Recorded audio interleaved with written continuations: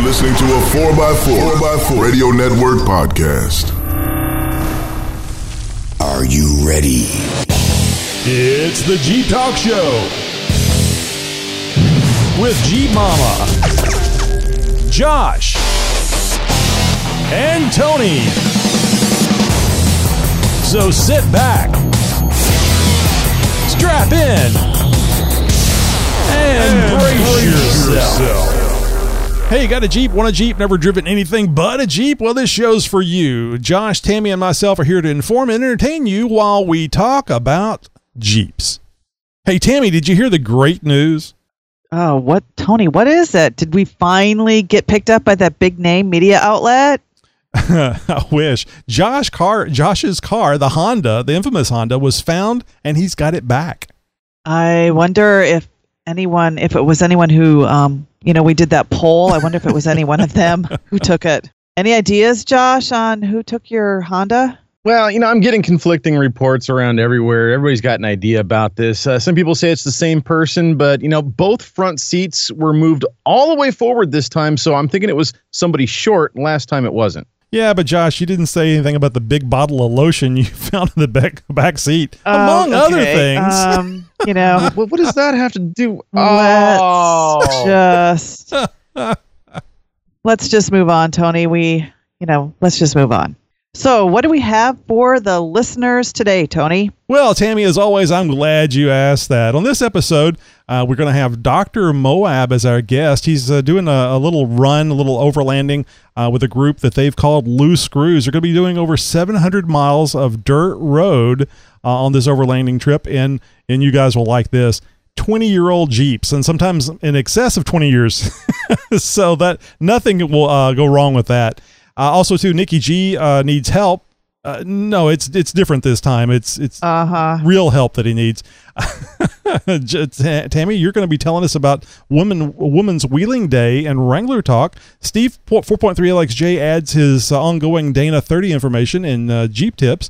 Josh, you're going to be delving into tire sizes for the new JL Wrangler. And we're going to hear a feel-good story, a Jeep feel-good story in just a few. Oh, all of this and more on this episode of the Jeep Talk Show. Local Jeep news, national Jeep news, and news from around the world. It's This Week in Jeep. And This Week in Jeep is brought to you by Amazon.com. Has your daily driver been stolen twice in the last 6 weeks? Maybe you would like to slow those thieves down and, need to add some additional security. Amazon has what you need to protect your POS Honda commuter or the Jeep you drive every day. From aftermarket alarms to the original club device, you can secure your ride and help us all out at once. Just click the Amazon button on our website, JeepTalkShow.com, and anything you buy at Amazon after clicking that will have a small percentage donated to help out the show. Hey, and thanks in advance.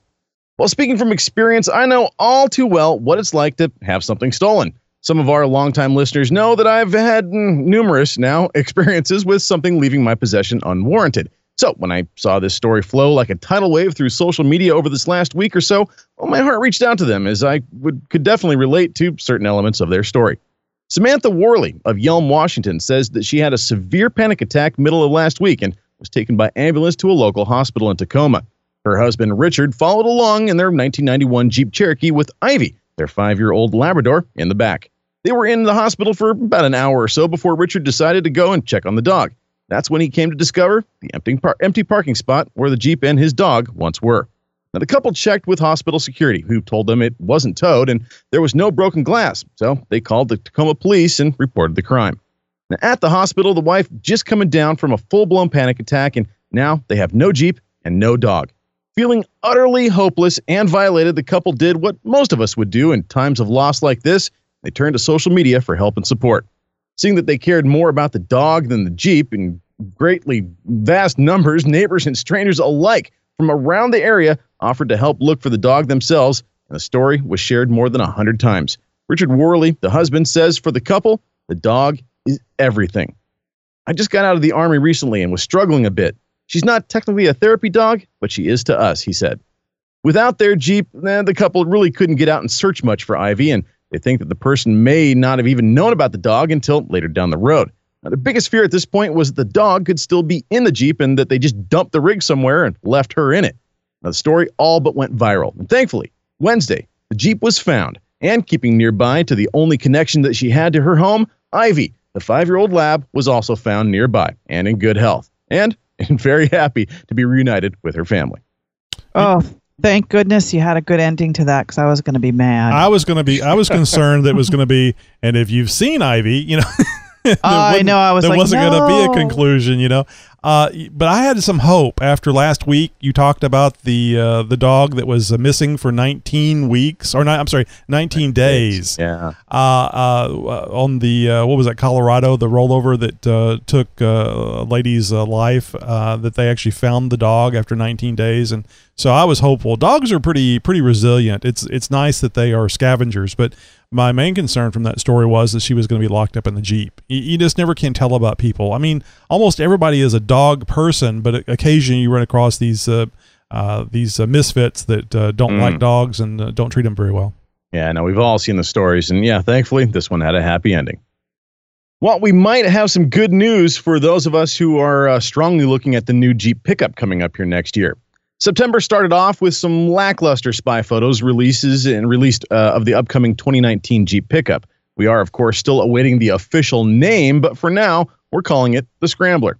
The last batch of pics we saw had a heavy vinyl camouflage covering up much of it. Well, this time there's far less blankets hiding the goods, but there's still plenty of that garbage bag-like material obstructing the eye. But we can finally make out some of the good details. Now, as expected, there aren't too many surprises. It still looks like a Wrangler, but with a pickup bed, as we all expected. And the details so far seem to support that. Now, there are a few interesting new developments to report this time. The last time we reported on the Scrambler test mule, it was noted that it had a mishmash of parts on it. Components from the older JK versions of the Wrangler and even some Chrysler 300 components. Those all seem to be gone now, thank God. And they've finally been replaced with some modern equipment from the JL version of the Wrangler. This is still a test mule, but this isn't just any JL Wrangler they're pulling the parts from that we're seeing on this. It seems that Jeep has heard our concerns about whether or not the new pickup was still going to retain the off-road prowess of its Wrangler cousin. Now, in a few of these spy photos, you can just make out the distinctive black interior with red trim from the current JL Rubicon. On top of that, it has a nice set of chunky 285/70 R17 Falcon off-road tires that are also calling card hallmarks of the Rubicon trim package. So if it acts like a duck and quacks like a duck, are you guys thinking what I'm thinking here? Well, we may very well have a Rubicon trim level option for the new Scrambler when it comes out. Off-road enthusiasts should also rejoice in the fact that we can confirm now, for the first time, there will be rock rails on the Scrambler as well. Now, we can't really make out much else through the vinyl, but this is a promising sign nonetheless. We're fast approaching the time for a full reveal from FCA. I mean, like any day now, seriously. But my gut, though, is telling me that we won't see a full reveal until sometime this winter. Fingers crossed, though, of course. So, Josh, are you going to get yours in 2019, or are you going to wait a year? I'm going to wait a year, actually. It seems like with Jeep, it's been historic that, something comes out, it's new, there's inevitably a few bugs. We saw it with the Cherokee. We've even seen it with this new JL. That's not to say that's going to be something that's going to shy me away from a purchase altogether, but I kind of want the bugs to be worked out of the system a little bit. I want there to possibly be even a lease return or something like that in the works, where I might be able to get something that has some depreciation on it already and still be quite new. So, I'm going to wait a little bit, but man, as soon as one of these gets to my dealership, I'm going for a test drive. Oh yeah, I think I'm going to have to as well. I haven't been this interested in a Jeep, since I bought my XJ in '98. I mean, the TJs were interesting back then too, but we went the XJ route. So I'm very excited about this. I wasn't a big fan of the Scrambler. I considered it to be a pretty damn ugly vehicle, but very unique. But some of I think some of the stuff that you've been reading about this and the potential of having this as a tow vehicle.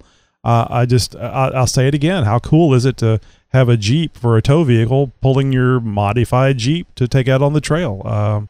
I'm just hoping it comes in red. Oh, geez. Well, likely it will. I'm sure it will, Tony.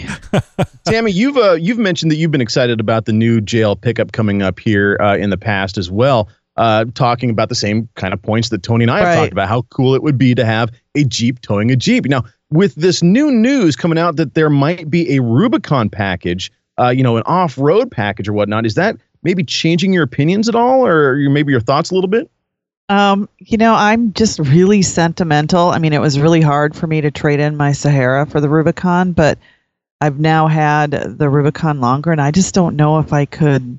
I mean, I might just wheel them both.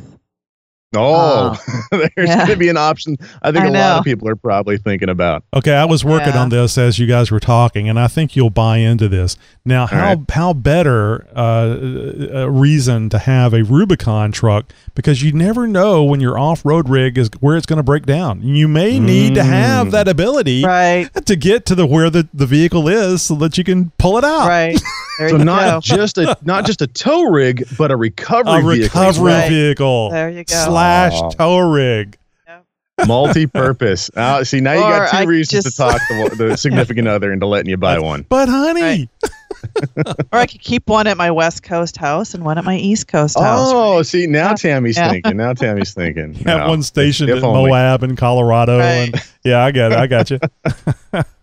Oh, when you win that lottery, you let me know. Oh, of course. I'll get you one too, Josh. Well, hey, if you guys have a news tip, want to join in on the conversation, you have a response to any one of our stories, be sure to let us know by phone or by email. Just head over to jeeptalkshow.com/contact and find out how you can do that. Hey, and coming up here later in the show, an interview with the one and only Dr. Moab. Stick around. Got a tip? We do. It's time for Jeep Tips. This is Steve, 4.3LXJ, with another Dana 30 Jeep tip. And last time we talked about the Dana 30 brake modification, and it's a good modification to make, but it does require a little bit of fabrication. You can, however, buy kits. They ain't cheap. You can get the whole kit from Rusty, new stuff, for about $1,100 or $1,200, or you can go the wrecking yard route and take some shortcuts on this.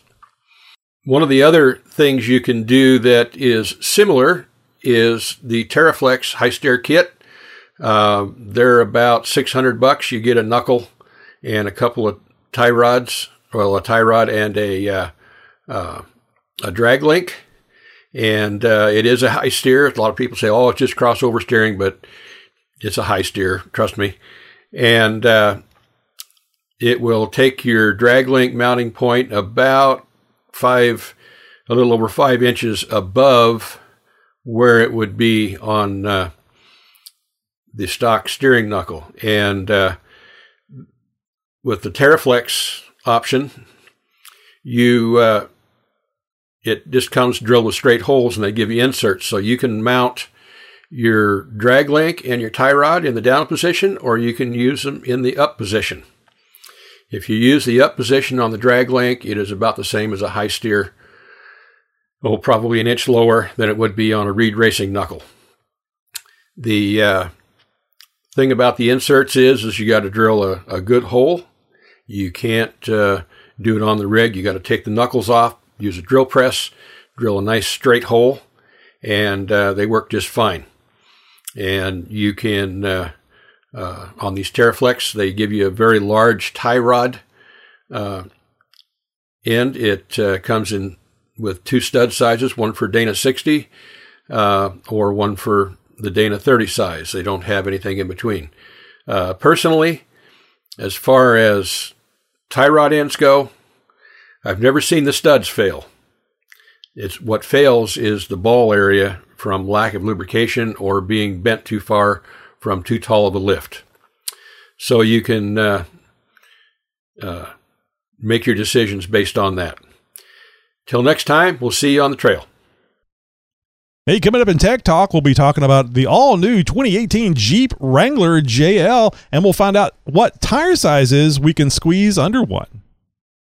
You're listening to a 4x4 Radio Network podcast. You most certainly are, you lucky listener, you. And if you haven't checked out everything else under the 4x4 Radio Network umbrella, well, be sure to do so right now. Next time you're online, head over to 4x4radionetwork.com. You can check out all the shows we have there. They're all off-road related. The 4x4 podcast, the Center Steer podcast, the Trail Chasers podcast, and our newest member, the On the Trail podcast. They're all posting up new episodes all the time. Go check it out. 4x4radionetwork.com. Shut up and listen.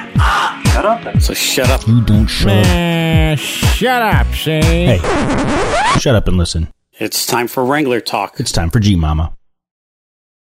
Tony and Josh, this is not a recording. I'm really here in the studio. I know. And I'm probably going to get a little teary-eyed here because this past weekend was very emotional for me. 4 years ago, I was welcomed into a community with open arms. I was given support and encouragement like I've never received before. And my joy for this new passion that I found began to grow from an incredibly positive environment while I was surrounded by other women in this new sport I was starting out in. And of course, that's off-roading. And this set an amazing foundation for a love that just continues to grow to this day.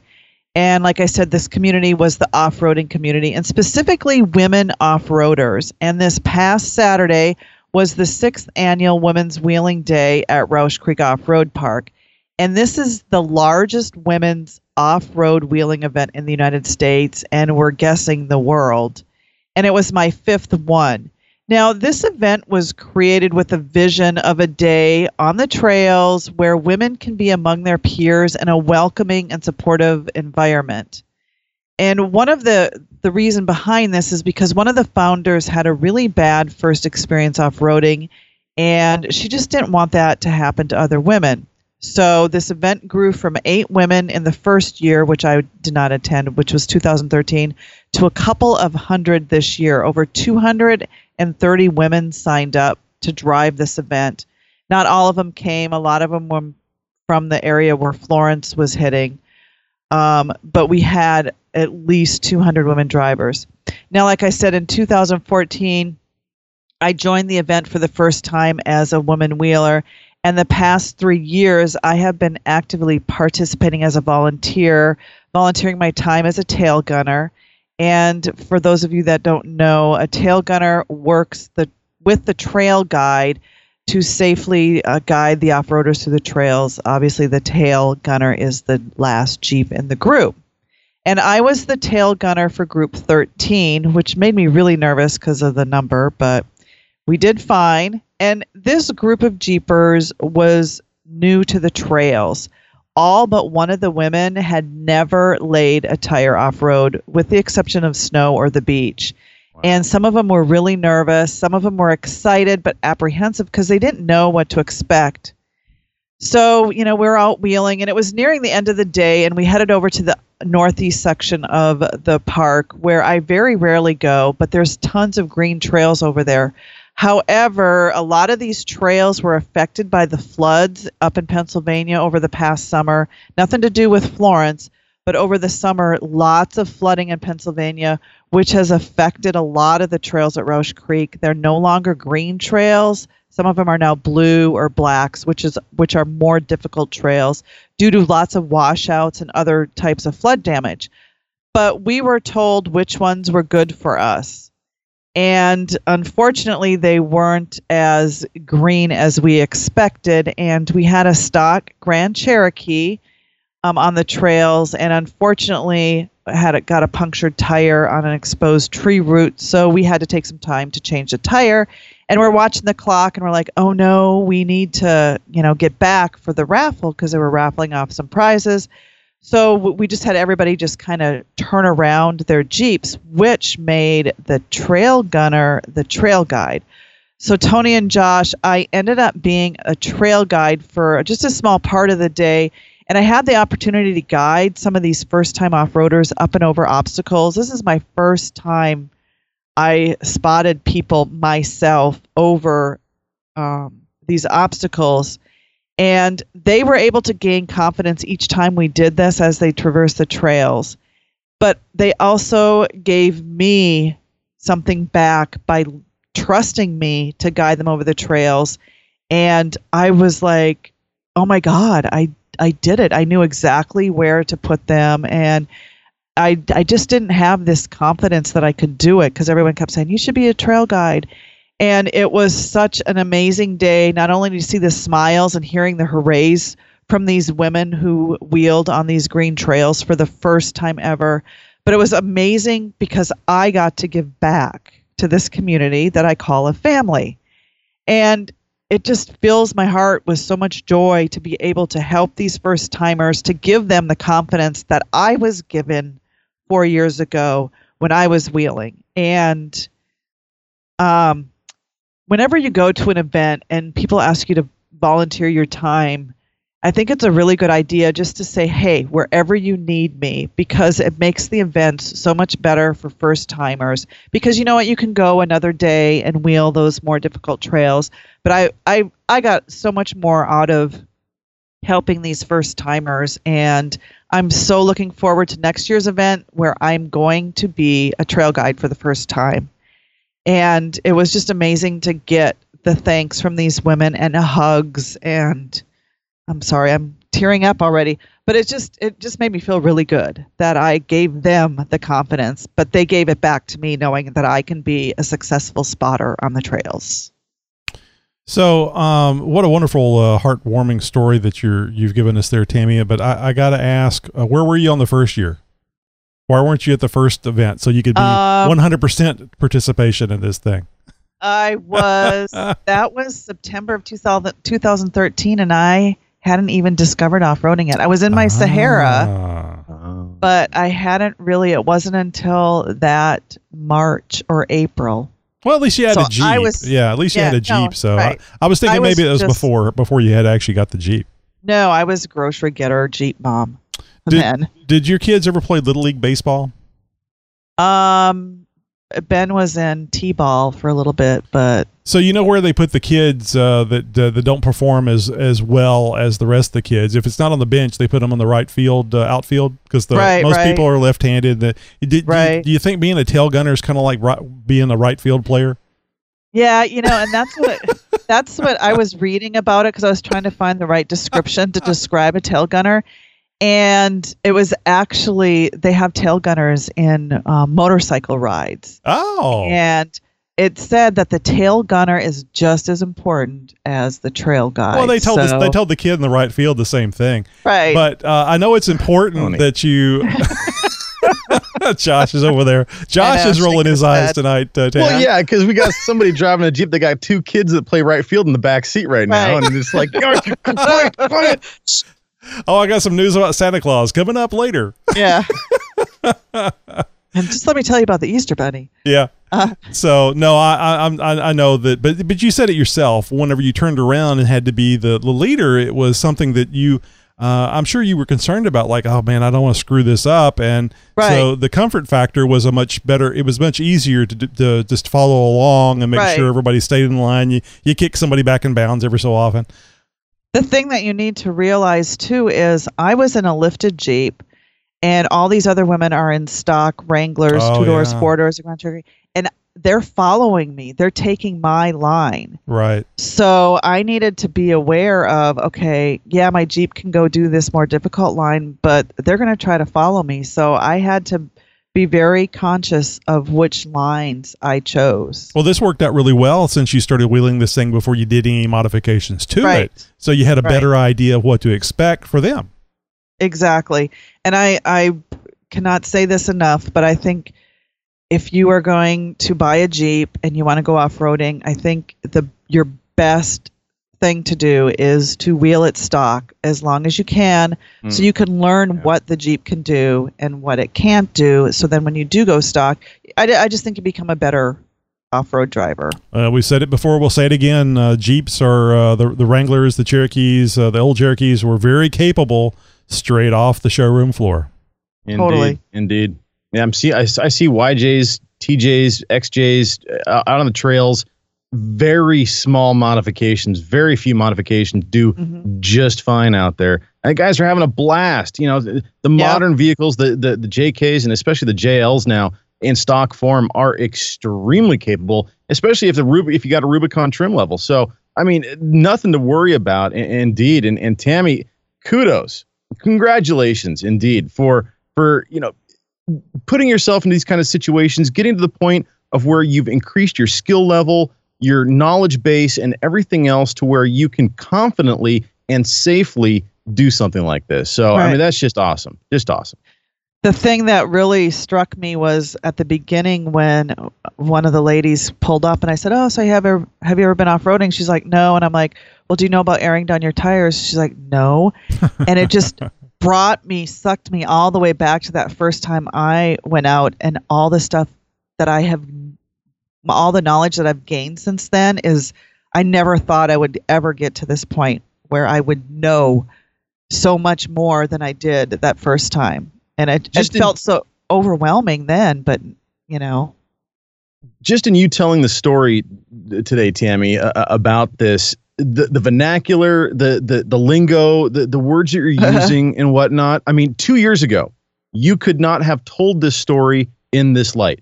I mean, plain and simply, you just didn't have the knowledge base. You didn't have the seat time. You didn't have the experience. Certainly not to tell this kind of a story with the kind of articulation that you did, and with the confidence that you did, knowing that you know what you're talking about, and being able to confidently tell the story about what you did.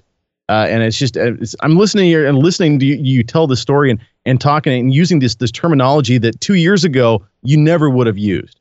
And it's just it really goes to show how much you've come on your own Jeep journey. Yeah, lots of confidence. Hey, folks, coming up later in the show, we're going to hear something from Nikki G. Hey, guys, I need you to help me out here. I'm debating on going to 37, but I know there's a lot of work that I need to do to get my truck up to 37. I'm currently on 35. It's a 2008 JKU 4-door, and it's a white Jeep. Help me out. What should I do, and how much do I need to beef up the front Dana 44s? All right, guys. Love listening to your podcast. Keep it going. Thank you. Hey, Jimmy, thanks for calling in. And for calling in, we're going to offer you a nice, shiny new Jeep Talk Show sticker. Yeah, I want to address that really quick, though. There's a lot of information that we just did a multi-part segment on specifically about that question, in fact. So if you haven't gotten to it yet already, go back to, I think it's episode 344 is when we started talking about the axles in the JKs, specifically about the Dana 30, but it applies a lot of that to the Dana 44 as well.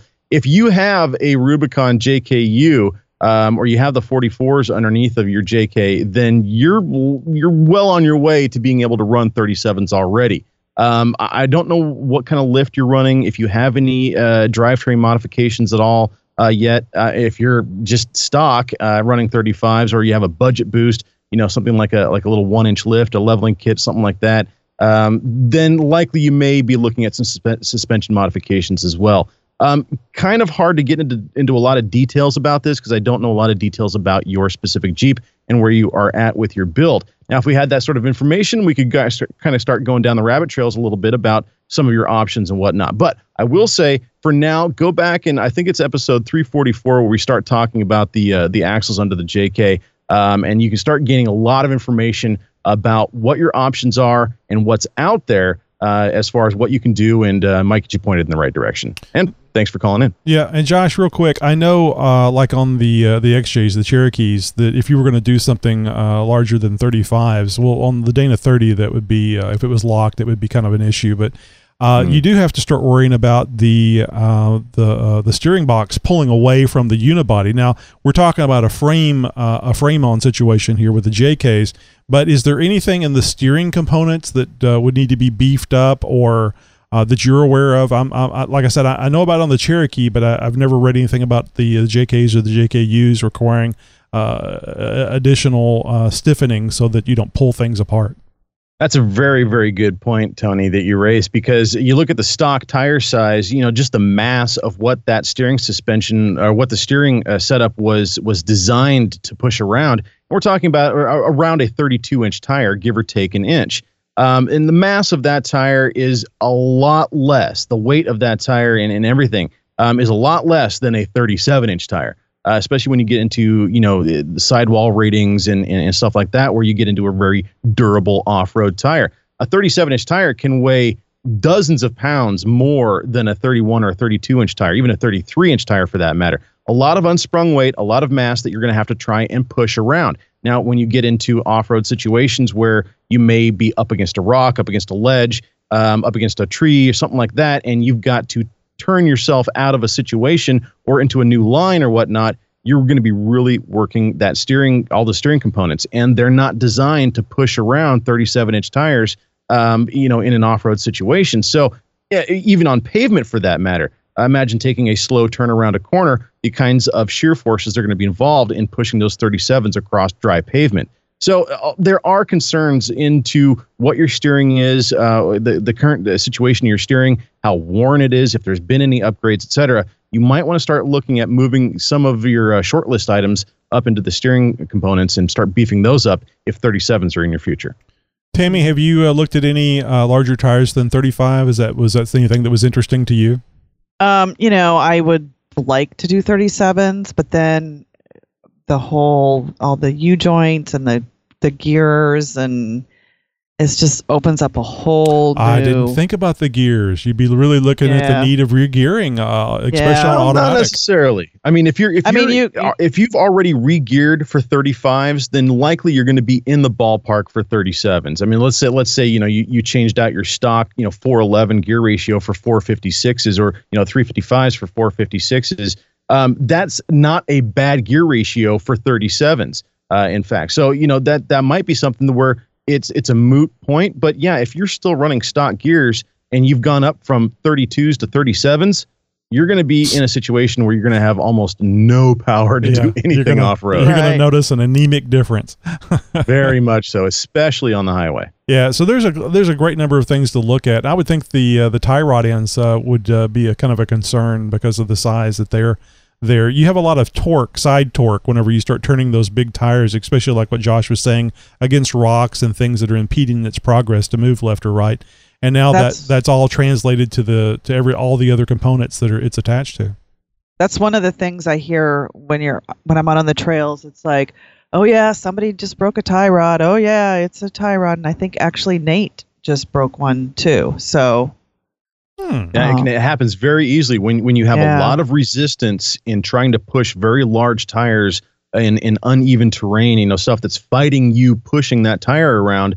Well, the weak link is going to give. And if you have thin wall tubing in those steering linkages and the steering components, things are going to start to bend. They're under a lot of force already. And if they're just not designed to handle that kind of a weight and that kind of mass, well, you're going to not only wear things faster, but you have a very high chance of breaking stuff off road too.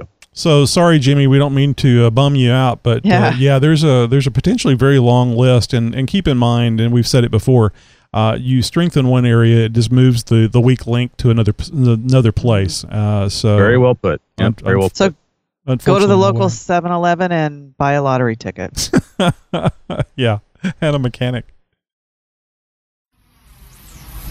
You got tech questions? Oh, boy, do I ever. We have answers. Oh, that's good, because It's Tech Talk with Jeep Talk. Yahoo! Well, this week we have a tech question that is common to just about any Jeeper, regardless of the model or year of the Jeep they drive. And it's a topic that any of us new to the off-road world may ask or hear at some point ourselves, and that is tire size. Now, Jeff W. went over to jeeptalkshow.com/contact, and he used our info there to reach out to the show and submit his question. He writes in, I'm new to Jeeping, bought my JL Sport back in July, and I'm ready to start upgrading. I've been researching larger tires, and I'm getting conflicting information maybe y'all can help me out with. I'm thinking of going to a 33-inch tire and have seen where some say no lift is required, and others say it will slightly rub. A simple solution I have found was to replace the stock springs and shocks with shocks and springs out of a Rubicon, which should net me about 1.25 inches of lift. What are your thoughts on doing this? Love the show and have been listening to back episodes while I work. Keep up the good work. Thank you, Jeffrey W.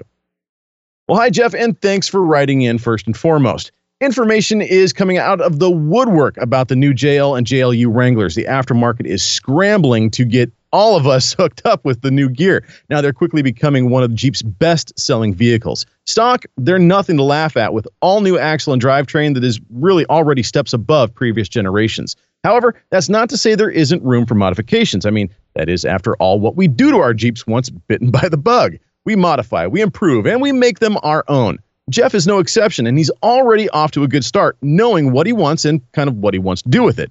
Now, the problem is that this never lasts for very long, and I'm going to give it a year before Jeffrey is, well, contemplating 37s, but I digress. Now, Jeff's concerns are valid, and they're worth noting. He knows being new to the sport, he's not going to know everything, and he's going to get overwhelmed quickly with a lot of the info that's out there. So getting the facts is a good place to start. Now, the JL Sport comes stock with 31-inch tires, while the Rubicon comes with 32-inch tires. Now, they're actually metric versions of these. I know people are screaming into their stereos right now, or their phones, but the size is a little bit larger from, inches versus metric. Now it's true that Jeff could turn to Craigslist or eBay and try his luck picking up a set of takeoffs from somebody who has already lifted their Jeep and is selling off their old factory stuff. And hopefully he doesn't get screwed or end up with overly worn parts. Now, there is some debate over the exact net gain lift that you get using Rubicon parts, but let's say for the sake of argument, it's about 1 inch. Now, I don't know where Jeff is from, but around here in the Pacific Northwest where I'm from, the older JK Rubicon springs and shocks can be had for right around $100 to $150, and there's a good selection of them. For the brand new takeoffs from a 2018 JL, well, your selection is going to be a lot less. There's not as many on the road now, and they're going to range from about $300 to $400. Of course, your location may vary, and prices may vary where you're at. Now, there is another option, though. Companies like Extreme Terrain sell what are called leveling kits for the 2018 Jeep Wranglers. These come in different variations that will range from a very basic spacer kit to a more complete kit that even has shocks. These are not essentially a lift kit, but they kind of are. Now, all Jeeps come with just a little bit of a rake. That is to say that the front is just a pinch lower than the rear of the Jeep. This is by design and is because of things like crash safety and aerodynamics and fuel economy and all things we do not buy a Jeep for. So a leveling kit addresses this uneven stance while simultaneously giving you a tiny bit of lift, typically around 1 to 1.5 inches. This allows you to run a slightly larger tire, making your Jeep a little bit more capable and a little bit more aggressive looking as well. Now, Jeff just bought his Jeep and it's still going to be under warranty. And although any leveling kit can be installed in an afternoon with common hand tools and requires no modifications, we start getting into possible warranty issues with new vehicles. Now, technically, this can be considered a modification to the suspension and may void the warranty.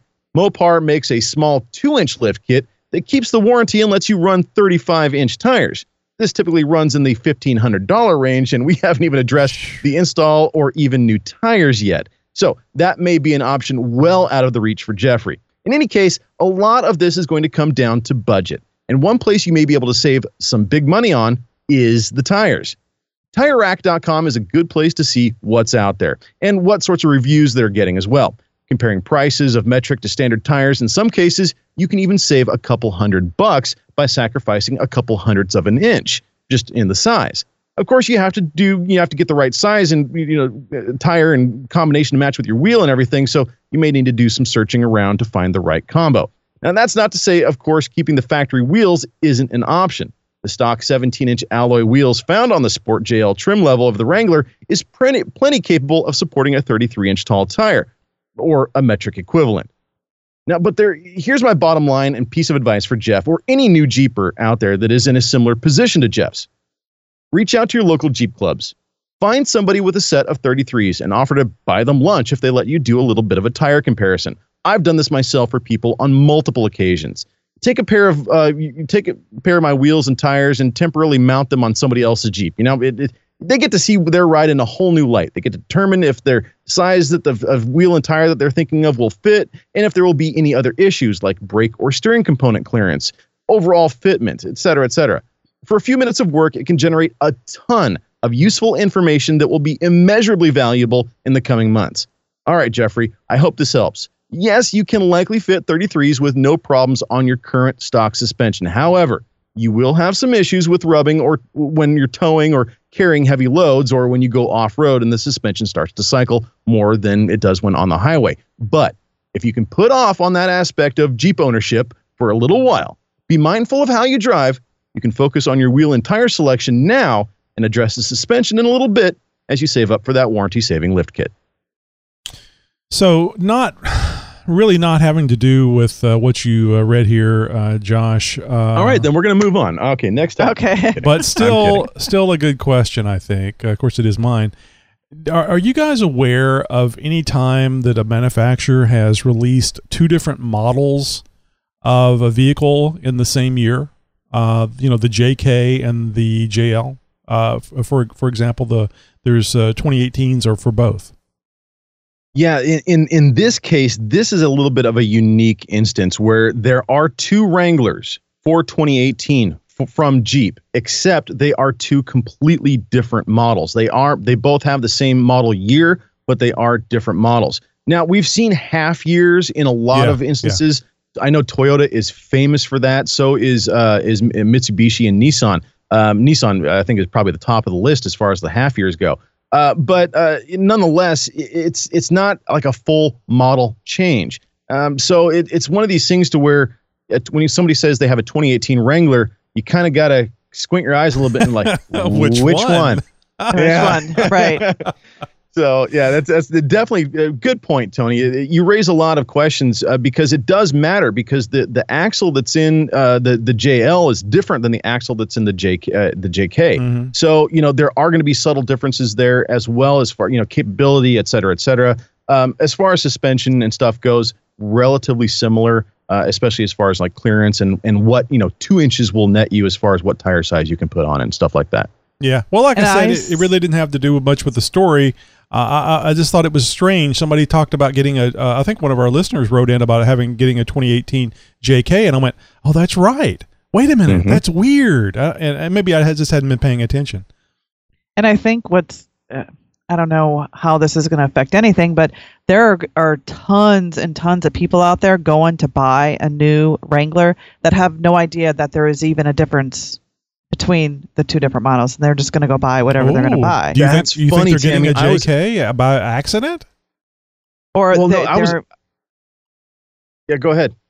I was just going to say, I just don't think they're going to know that there's a difference. Yeah.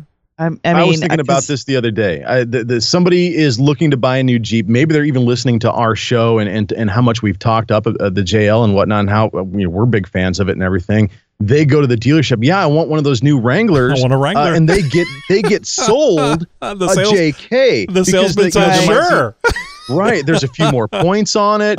There's a little bit. And so it's in the salesman's incentive for him to sell somebody who is a little bit, naive to Jeeping this, JK instead of the JL, when all intents and purposes, they maybe had gone in there for the JL and really weren't paying attention to the subtle differences between the two. So, yeah, I was just thinking about that the other day. It's funny you brought that up, Tammy, because I think that's a very real possibility. Hey, if there's anybody out there, or if you know anybody who's gone through this, let us know. Call into the show, and we want to hear your story. Yeah, check the taillights.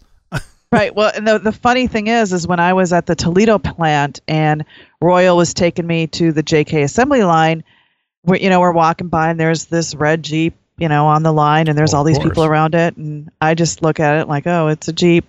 And Royal's like, oh, that's the new JL. And he's getting all like, and I'm looking at it and I'm like, huh, really? Because if you don't know the differences at the time, I didn't know, and a lot of us didn't know, you're like, oh no, that's just a regular JK, but it's not. So I still maintain that was the best news, that it's hard to tell the difference, because I think we were all concerned they were going to do something radically bad to the Wrangler. So not being able to tell is a good thing, and having to have that special eye of knowledge of where to look and what to look at, so you can tell the difference is good. I've noticed the JLs. I've seen a couple of JLs when I was coming home from work. Yeah, it's distinct, especially those taillights. I know, I love it. Are you a fan of the taillights? I don't really care for them. I like them. They remind me a little bit of the Renegade taillights. They got the sort of jerry can, side profile look to them. I kind of like that Easter egg aspect to it. They are bright. I think they're a better taillight design than what was on the TJ or the JK for that matter. They had candles in there, Josh. So of course, I know. These are bright. I will say that you could see a JL's taillights a mile away. So. Yeah, it's I like them. Yeah. Well, hey, do you guys have anything to add to the conversation? Maybe you have a question for Tech Talk. We'll just jump over to jeeptalkshow.com/contact and send us a message. Who knows? You might just have your question answered here on the air. This is Zach from Z&M Jeeps. This is Lisa Simon from Trim Perfect. Alan Peterson with Painless Performance Wiring. This is Amy from TNA Decal. This is Neil from SFJ4x4.com. This is Randall Spear, Motorsports Manager from Dana Aftermarket. This is Paul Wolf from ENI USA R&M. Hey, I'm John Eastmore from Black Forest. This is Nathan Leahy from Mickey Thompson Tires and Wheels. And you're listening to the Jeep Talk Show. And a nice big Jeep wave goes out to all of our friends and fans in the off-road industry. We thank you for your support. All right, guys, it's getting close to the end of the month, and that means we have another Jeep Action magazine subscription to give away. And, you know, that's a year-long subscription to just a beautiful Jeep magazine from down under. So, you know about our voicemail line. So if you don't, just go over to jeeptalkshow.com/contact and be the third caller to leave us a voicemail and say, Jeep Action Magazine is awesome. Remember that. Jeep Magazine is awesome, and you'll get a year-long subscription. That's 6 issues of the Jeep Action Magazine. And, of course, special thanks to Ben Davidson for making this giveaway possible. Now, make sure you say that phrase exactly. Jeep Action Magazine is awesome. You know, it really pays off to be sure you listen to the show as soon as possible, and we have new episodes every Friday. Tammy, Josh, do you guys listen to the show as soon as possible? Usually, I'm typically about a week behind, so I've as possible for me is usually not very soon. Good Lord, Josh, please play along. I'm trying to get them to listen to the show right away, you know, and get the app, you know, and press that little button that gets the latest 3 episodes, and then it's right there. That's what you got to do to be Tony. Be right I'm there. up at 5 a.m. Friday morning waiting for the Jeep Talk Now, show. see, that's how you sell it, Josh.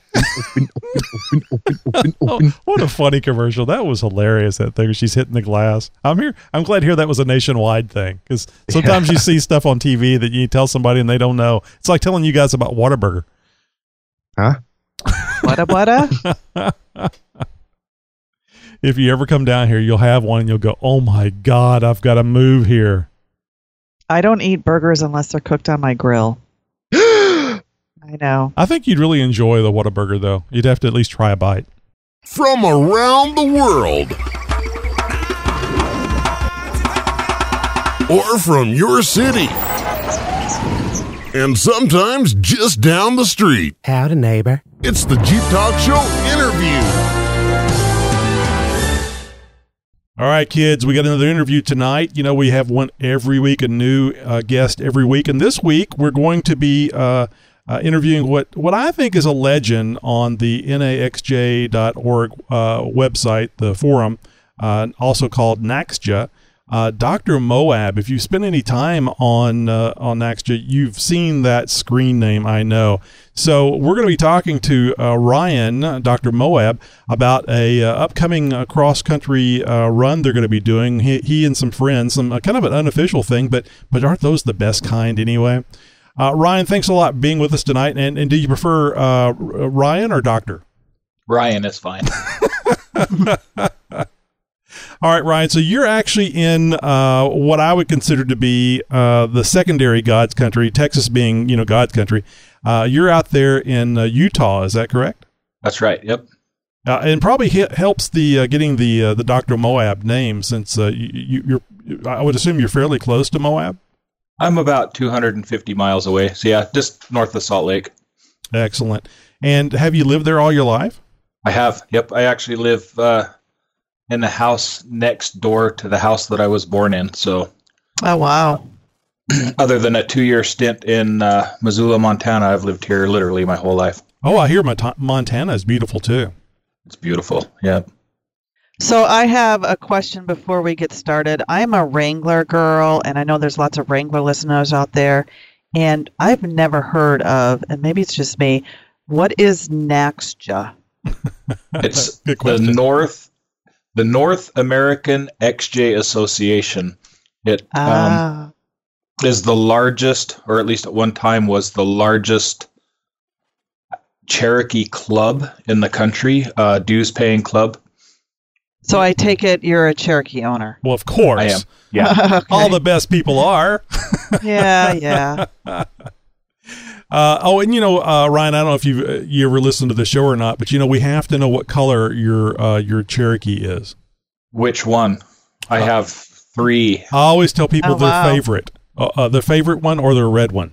Mine is yellow. Of course, it's my favorite. My wife's is green and my daughter's is black. I'm not going to play the fail sign because I like yellow. It's nice and bright. It's not red, but it would be another good choice for a Jeep color. We actually do have a red one in the family. It's my older son's. He lives next door here, we do have one red Jeep. You got to love the bright colors. I think that every Jeep should have a bright color. Tammy, don't you agree? Mm-hmm. Yeah, sure. Tammy has whatever you say, Tony. Tammy has a black Jeep. All right. So tell me about this this tour that you guys are going to be doing, because that's really how we got started as far as talking about you being a guest here on the show. What is this thing? I think you have a kind of a name for it, and just give us and the listeners a little bit of idea what you guys got planned. What shenanigans are you guys planning? Yeah, so we're calling it the Loose Screws Tour. Basically, it's kind of the means to an end to get to the 35th anniversary NACSJA event in Moab. We're leaving here on the 4th of October and spending 10 days? What's the 4th through the 10th? 6 days, I guess. Driving cross country, overlanding, basically from here in Salt Lake, down through the San Rafael Swell, through the Henry Mountains, down into the Comb Ridge area, up through Blanding, Monticello, and then we're going to run the Lockhart Basin Trail and end up in Moab. So we're covering about 700 miles of dirt road before we get there. And that sounds like a lot of fun. And that's kind of the goal, really, is to stay off the main roads and do dirt as much as possible. Yeah, from the time we leave Salt Lake, we'll have maybe 120 miles of pavement, and after that, with the exception of a few sections you just can't avoid, we will be pretty much on dirt all the way to Moab. So, and I don't know if this has been finalized or not, but how many people do you have going? So I just made a list here. We have 1, 2, 3, 4, 5, and possibly my brother, and then my kid and me. So 7, 8 of us. That's a good sized group. Now, you're planning on this is basically an overlanding trip. So you're going to be camping out along the way, or are you going to be yes? Okay. So you're going to that's a long time without a shower, Ryan. Yeah, it's going to be when we roll into Moab, I'm sure nobody's going to want to hang out with us much until we find a shower. Now, I was in Moab in 2016, and I flew into Salt Lake, and it only took me like 3.5, 4 hours, maybe 5 hours to drive from Salt Lake to Moab. So obviously, you guys are taking a super long route. I'm not familiar with, like you mentioned, all these places. So are you guys just staying in Utah when you do your little trip, or are you going to? Yes, if you drove down from Salt Lake, you drove through Price, Utah. We will drive to Price, and then from Price we will hit dirt and go due south and go through an area called the San Rafael Swell, which is a big geological uplift that runs probably 100 miles. I'm not exactly sure. Through some of, personally, I think it's the most scenic area in Utah, much more pretty than even Moab is. And then we're kind of, if you were to look on it on a map, our route would look like a big J. So we're going to go south quite a ways, end up way further south than Moab, and then we'll work our way north back into town. Okay. I was kind of guessing that. I just, when you mentioned like I've heard of the Henry Mountains, I believe, but I just wasn't familiar with the other places that you mentioned. So once you guys get to Moab, are you planning on doing some wheeling while you're out there, or is that just your destination so that you can go home from that spot? No, we plan on doing probably a trail or two a day for the 4 days that we're there. NACSJA runs probably 5 trails a day, and we'll be, we'll just join up with them and the trails that they're running. I don't have a list of which trails I'm going to run. I don't really care. I've ran them all. I love them all. I'm just happy to be there and, be with some friends. So. Yeah, that's right. You did mention before we started the interview here that this is culminating in getting there for the big NAXJA 35th anniversary. When you told me 35-year anniversary, it's NAXJA's anniversary, or what's that? 35 years? They haven't been around for 35 years, have they? It's the anniversary of the Cherokee or the XJ. So the first one was built, even though it was the first one was an 84, but they actually started selling them in October of 83. Ah, okay. NAXJA was founded in 99, I believe, and every year since 2003, they've done every 5 years. So the big 5-year anniversaries, they do a big event where they have people from members from all over the country kind of culminate there for that event. Fun and excitement. Now, the NAXJA event is not just for Cherokees, or is it? No. In fact, the past president, he's not the president anymore, but he was up until a year or two ago. He had an LJ. He didn't even have a Cherokee.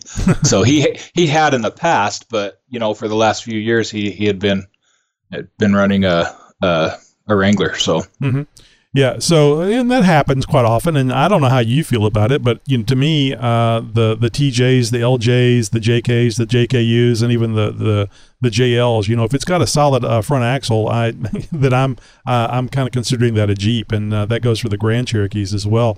Now, and we're really not here to talk about the Grand Cherokee stuff, but there's a Grand Cherokee forum similar to the NAXJA. I can't remember what it's called, like G something or another. But do you get those folks out there with the Grand Cherokees in Moab? Yeah. To the NAXJA event. To this event? Yeah. I'm sure there will probably be a few people that show up in one. I would say 90% of the people that show up will be in XJs or XJ or an MJ.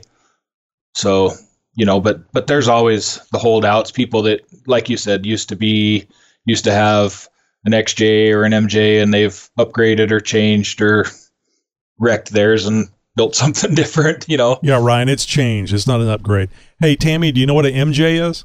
Tony, I was just going to ask that question. So, an XJ obviously is a Cherokee.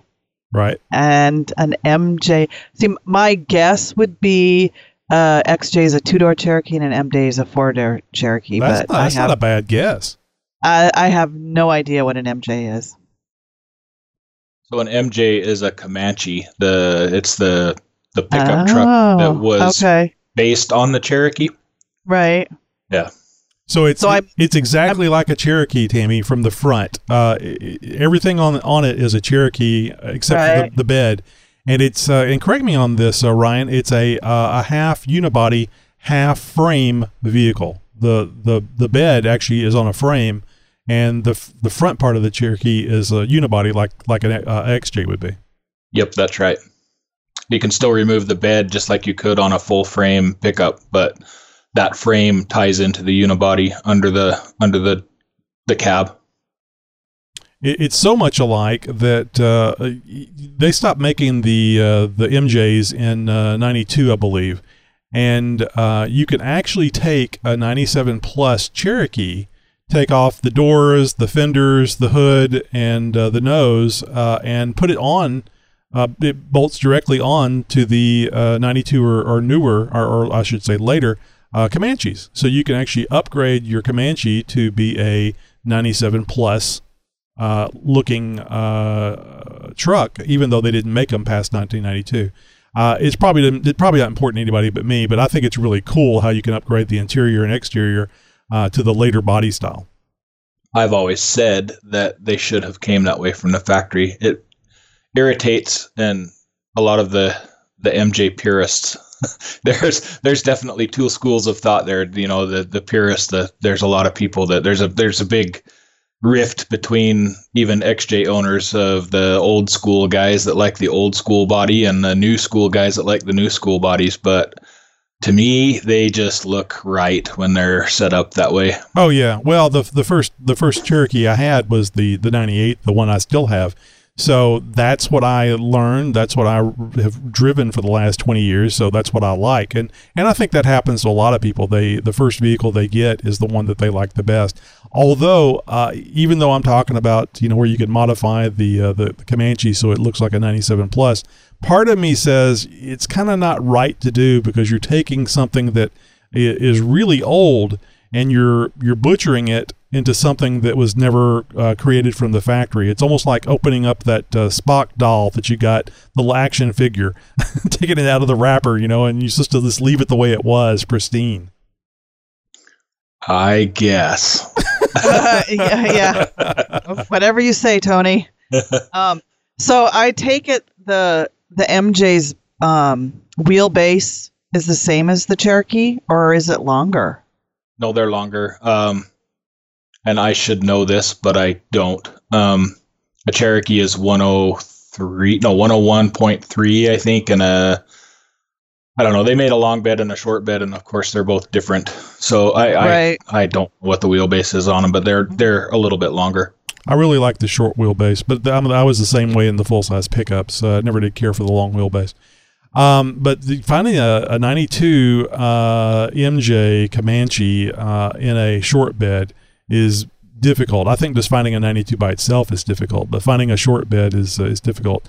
I keep looking on Craigslist, even though I don't know what I would do if I got it. I mean, I'd love it and pet it and rub its fur the right way, but I don't know where I'd put it or which one I would drive each day, depending on the XJ or the MJ. Wouldn't be getting rid of the XJ, that's for sure.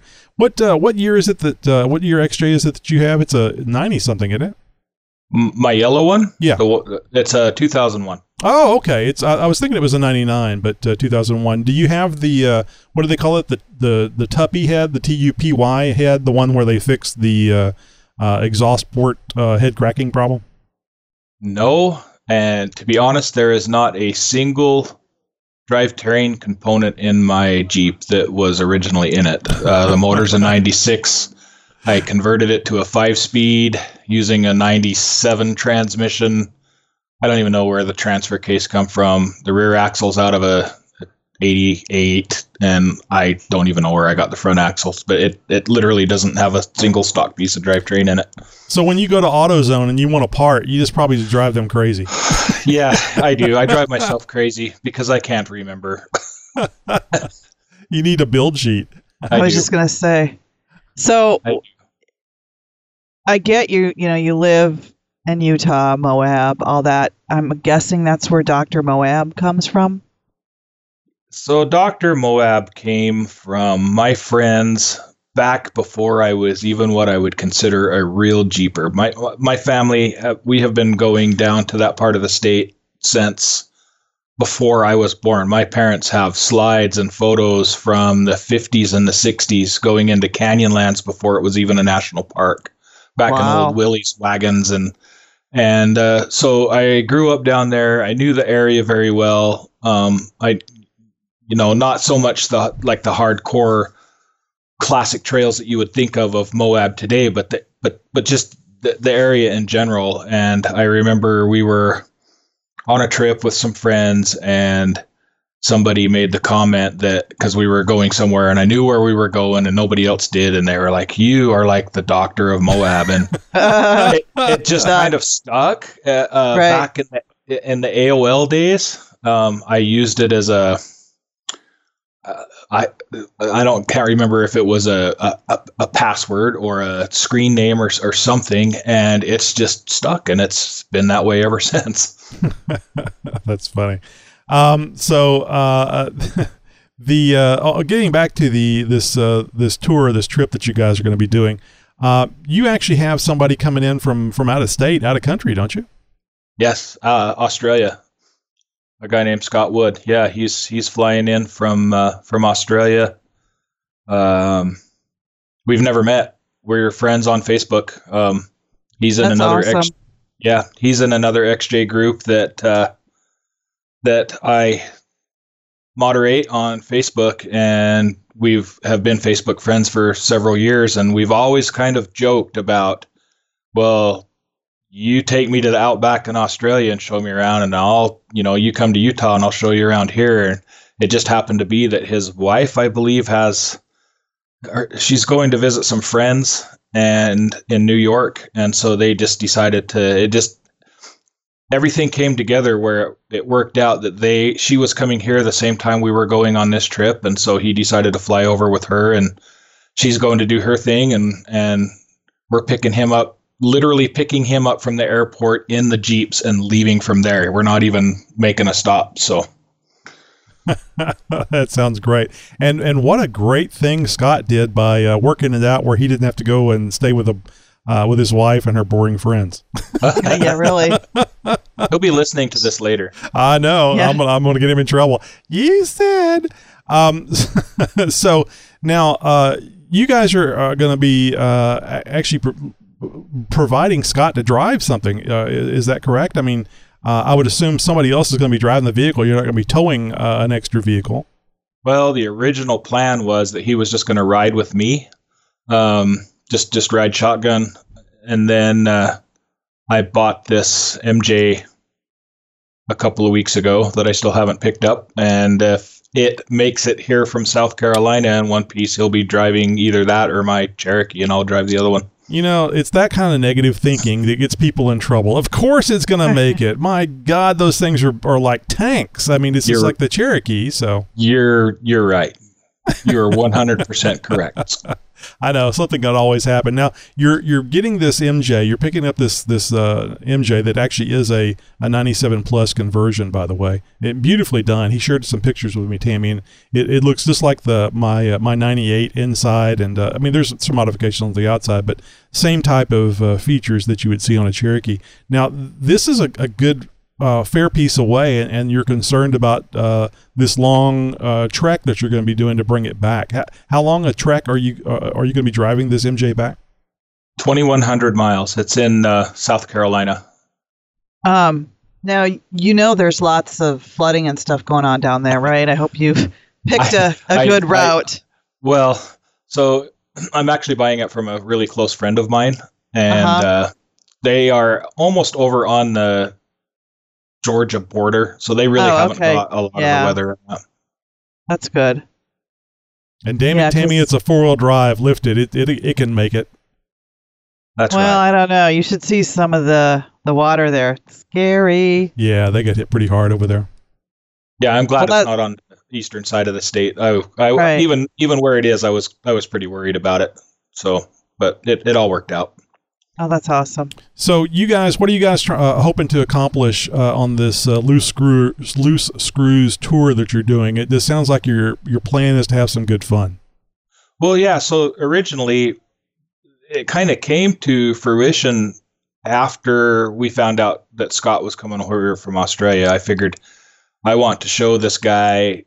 He's going to be here 2 weeks. I want to show him as much of Utah as I can possibly show him. And I figured what better way than to just camp every night and travel every day to a new location. And, I picked a route that I felt kind of took us through some of the most scenic areas in Utah.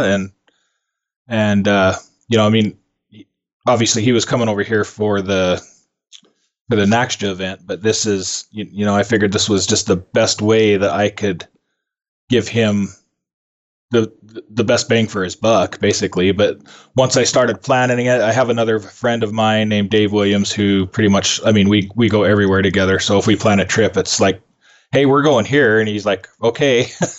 And, we started talking with him, and then, more friends started saying, hey, I hear you're going here. Would you mind some extra company? And like I said, before long there, we ended up with 7-8 rigs, and I got a guy coming from California to join us, and another guy coming from, he's going to hate me, but I think he's in Colorado or somewhere. But we're all meeting up here. Yeah.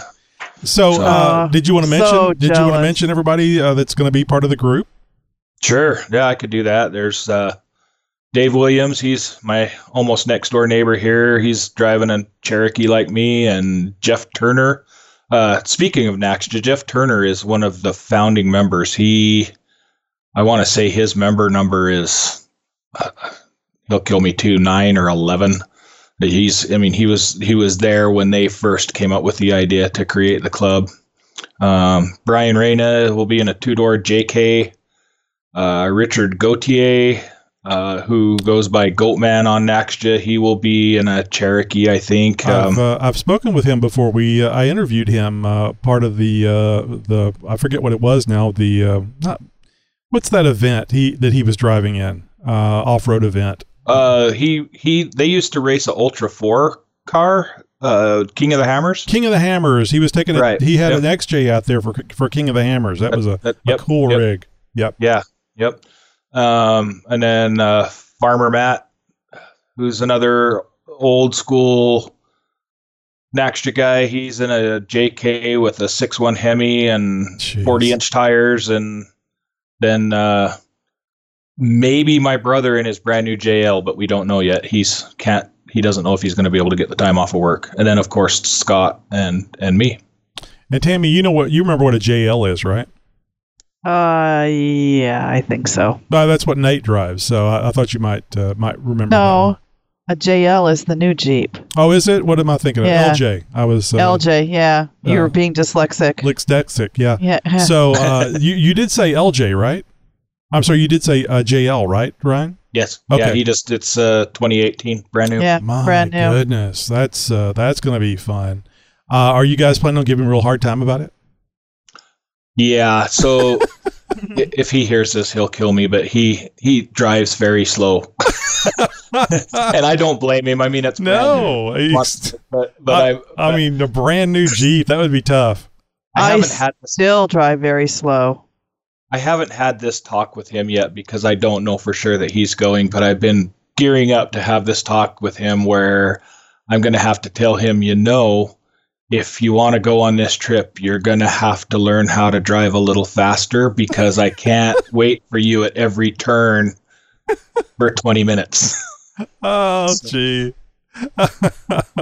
Yeah, I think that's one of the most fun things about guys getting together is all the crap everybody gives everybody else until the first fight breaks out. Then you dial it back a little bit. Nobody fights when they're camping, man. I mean, it's campfire camaraderie, right? It's I can't think of anything I would rather be doing than sitting around a campfire with my Jeep buddies. Now, driving cross country, or at least driving long distances, is not something new to you. You do this for a living, right? I do. Yes, I haul propane for a living. Oh, there's got to be all kinds of jokes for Hank Hill that you have to endure. Yeah. I was trying to search for the thing. I hadn't seen it in such a long time. Now, does it make it better or worse driving across country when you do a lot of it? Do you get this mindset where you pay attention to what's going on, but just because you've gotten used to going through these mind-numbingly long drives, it's easier to do, or does it go more of the same?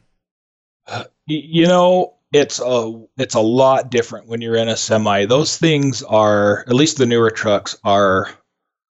They are built from the ground up to be comfortable to drive long distances. Oh.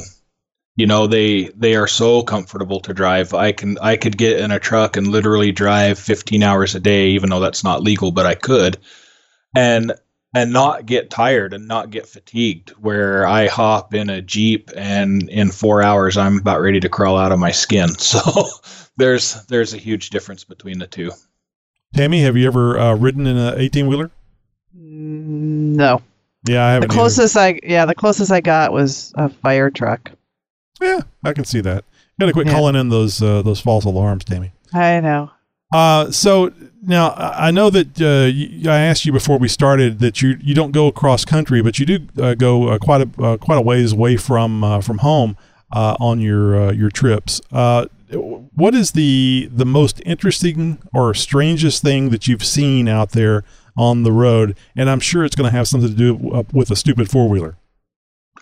Actually, no. The strangest thing I ever saw, well, I don't know. I've had a lot of weird weather related strangeness, but I came across a semi that had jackknifed, and then this was in the winter in Montana. He had jackknifed and then slid off the road and rolled the trailer, but the jackknife was, if you can envision this, it was facing away from the roll. So when the trailer rolled, the tractor was facing straight up and down. And you think about how long a tractor, a semi-tractor is.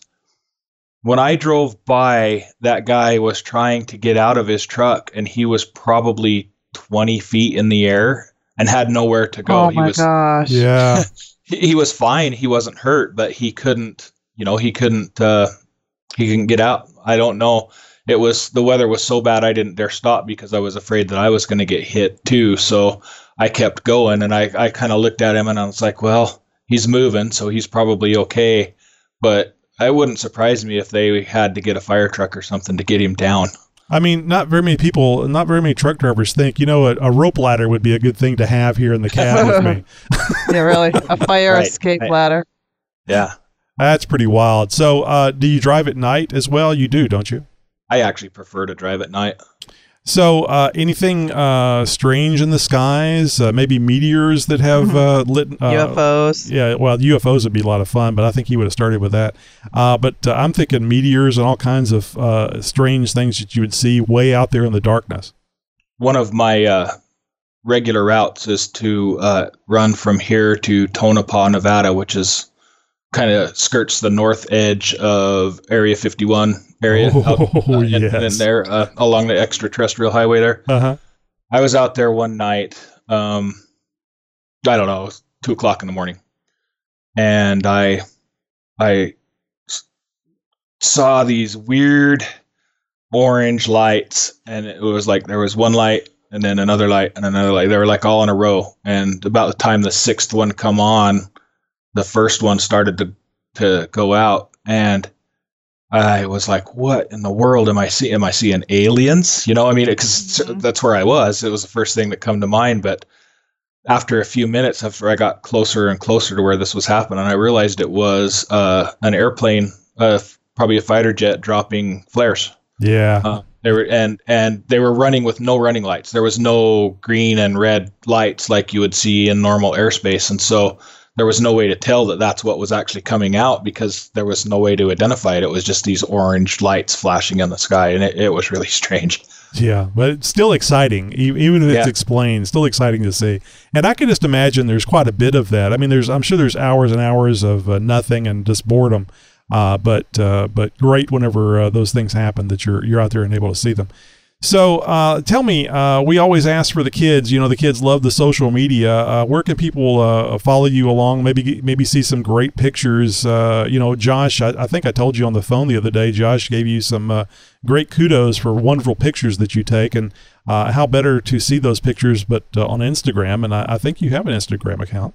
I do. Yep, it's just Dr. Moab. And I just friended him. Oh, cool.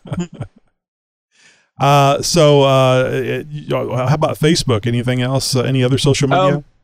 Yeah, I'm on Facebook. It's Facebook at Dr. Moab, I believe, too. It's fairly locked down, but I think I have some public photo albums there.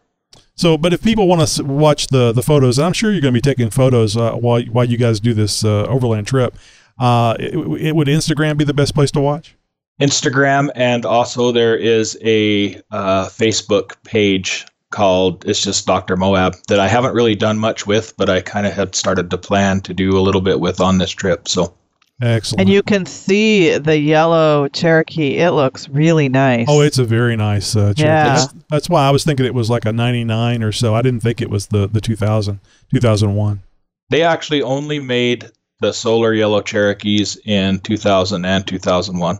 There's rumor, I've heard that they made them in 99, but I've never seen one.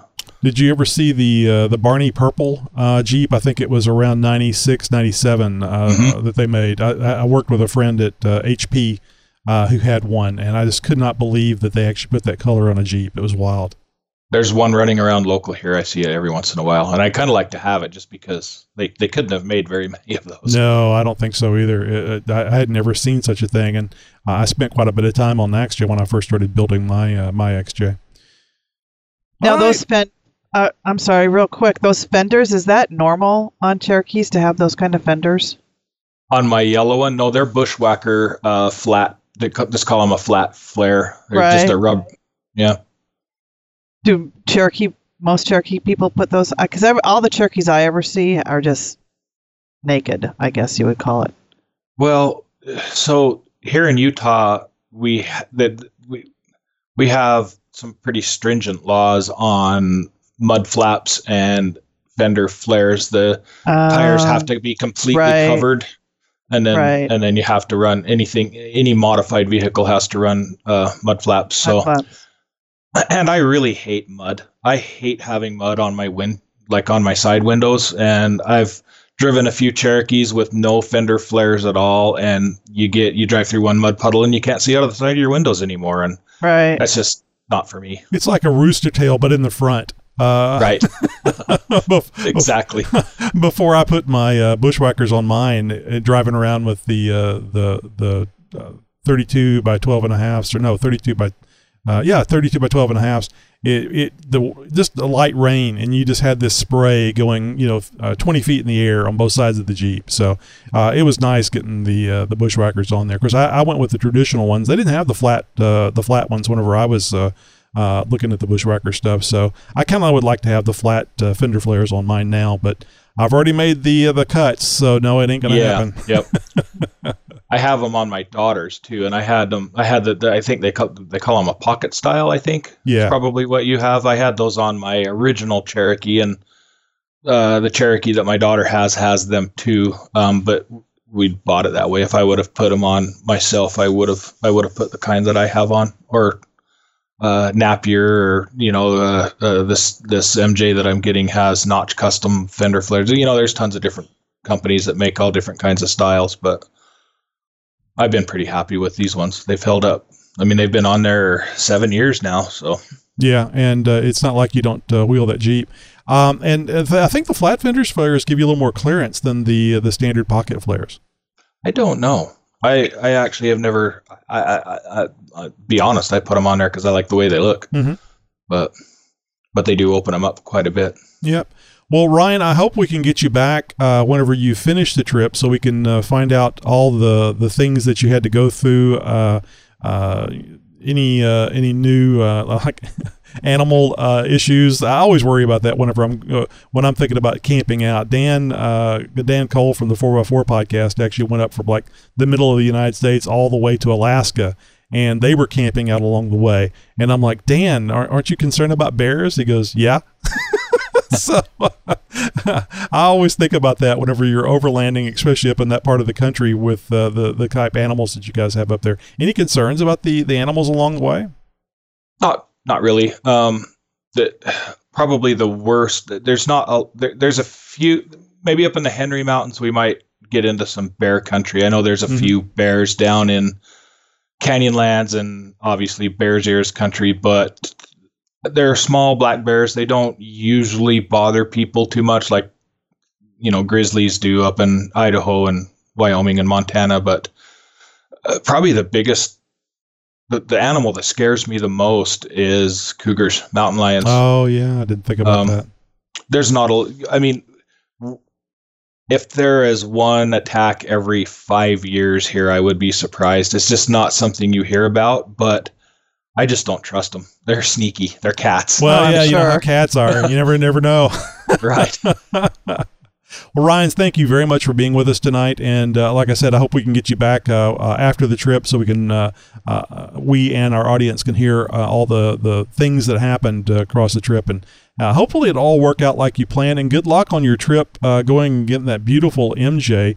It's and I don't know. I know this, and I didn't bring it up in the main interview, but this is a highly modified MJ. It's got Dana 44s and What size tires are on there? Is it like 37s or is it 35s? 35s. Yeah. So with special fenders, fiberglass fender flares, and it's just a beautiful truck. You're gonna have a lot of fun with that.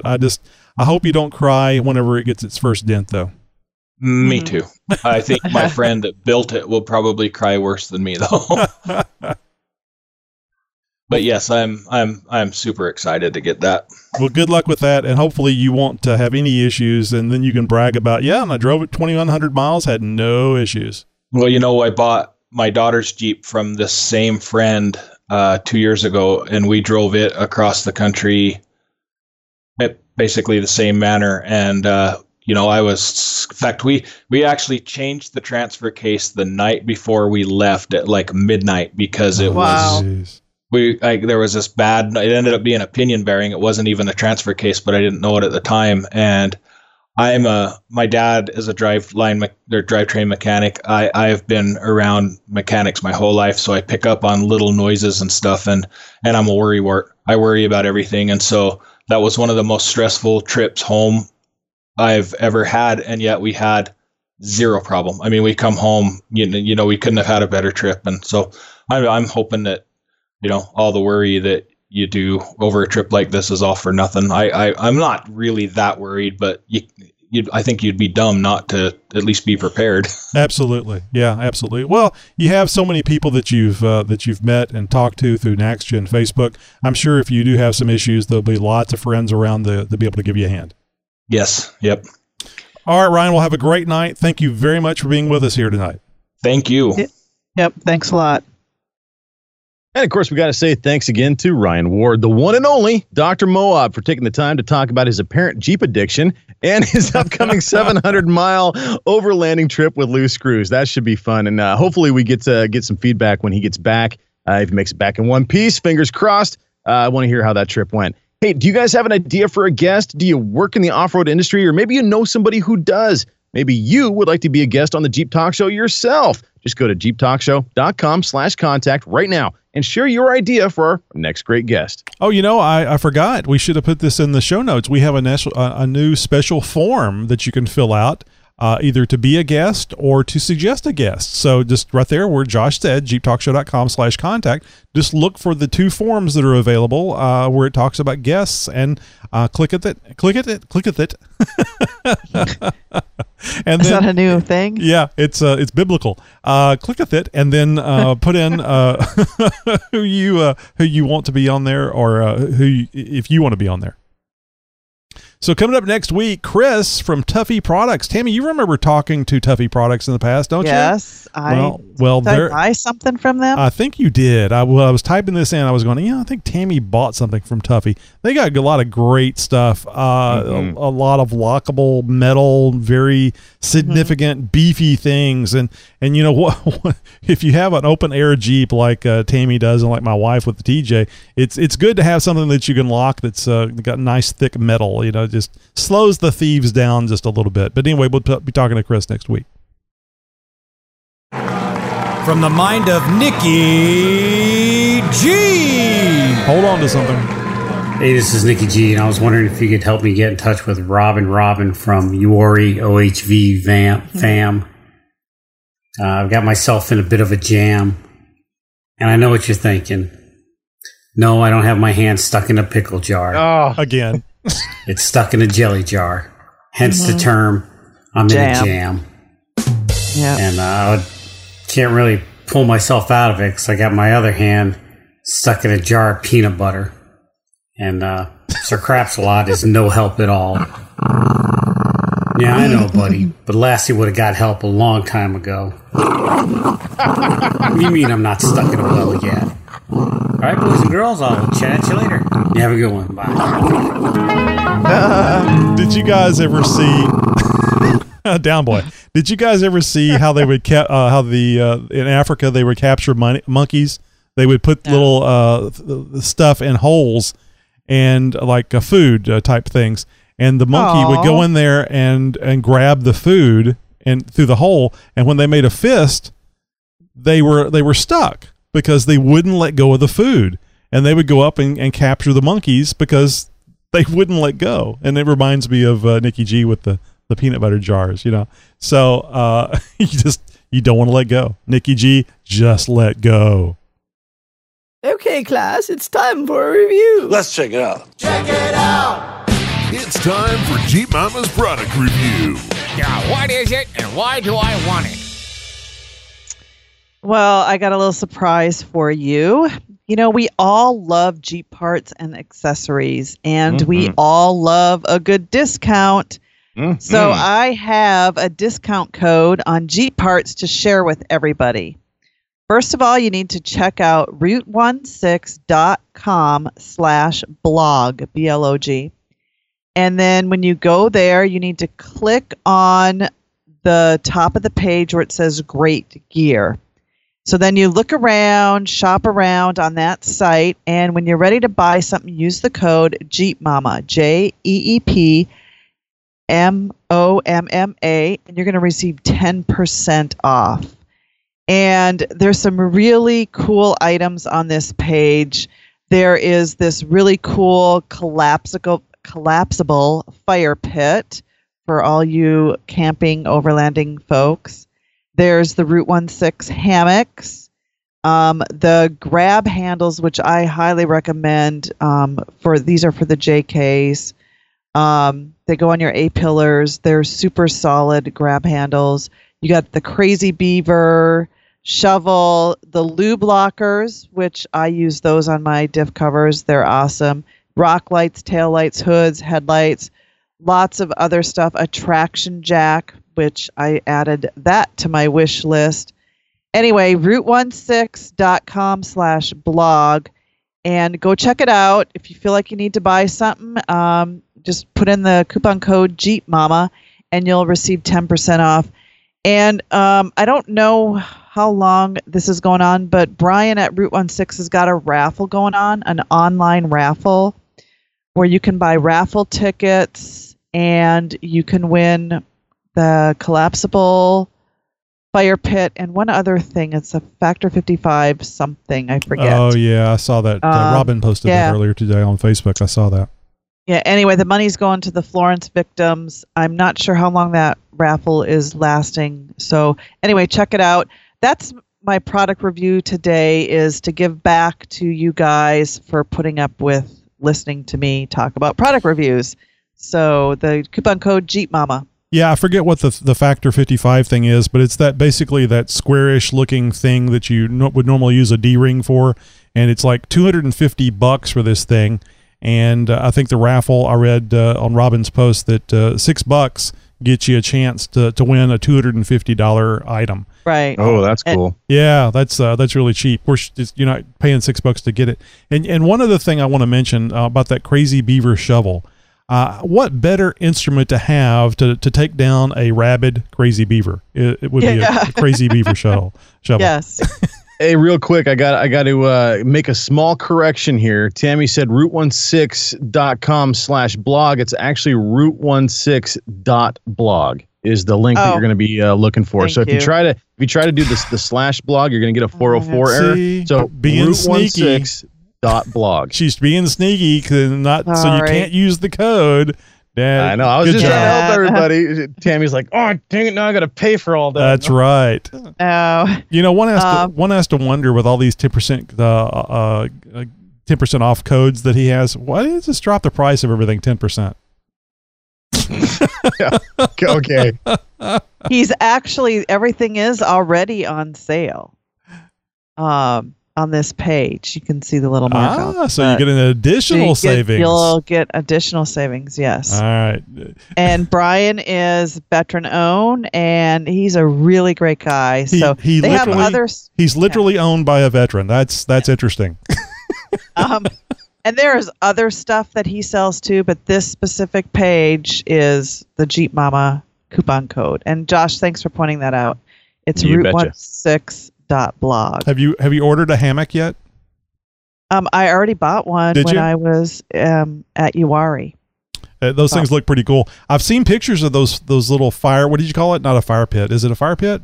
Yeah, it's like a fire pit. I want one. And it says Route 16 on the side. Yeah, it's all like laser cut and stuff. Yeah, really cool. Yep. Yeah, so it's really neat. And I don't know. I haven't seen the email about the offer to make a Jeep Talk Show one, but I'm waiting for it. I'm waiting for it.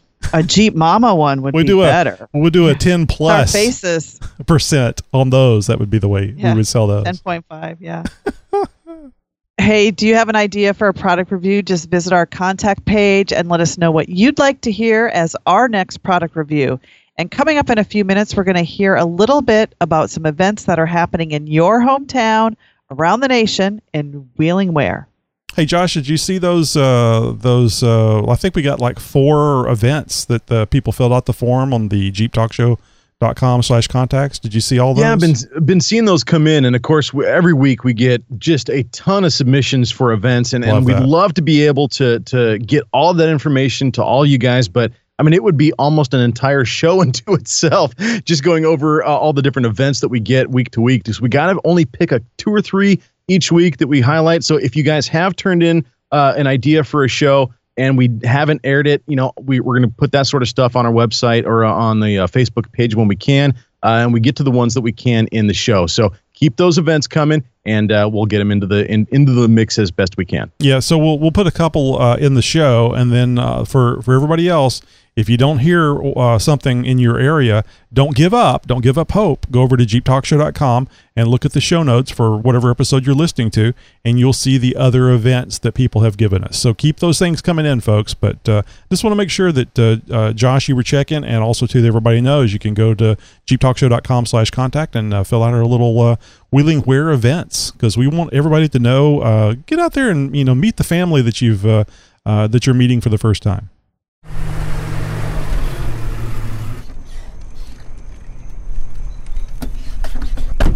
I think that's one of the things that a young man, maybe when you get into your 30s, you always concerned about meeting family that you've never met before.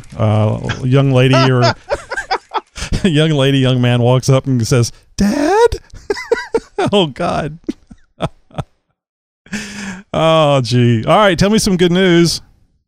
Well, my Jeep is running and driving awesome. How about yours? It is. So no leaks? No. I have been in so many Dana 30s lately. It's not even funny. Now you're just bragging. Well, no, I had last weekend, kind of double duty, did a full axle rebuild on a 92 XJ, with a Dana 30. And, just down to the tubes, man.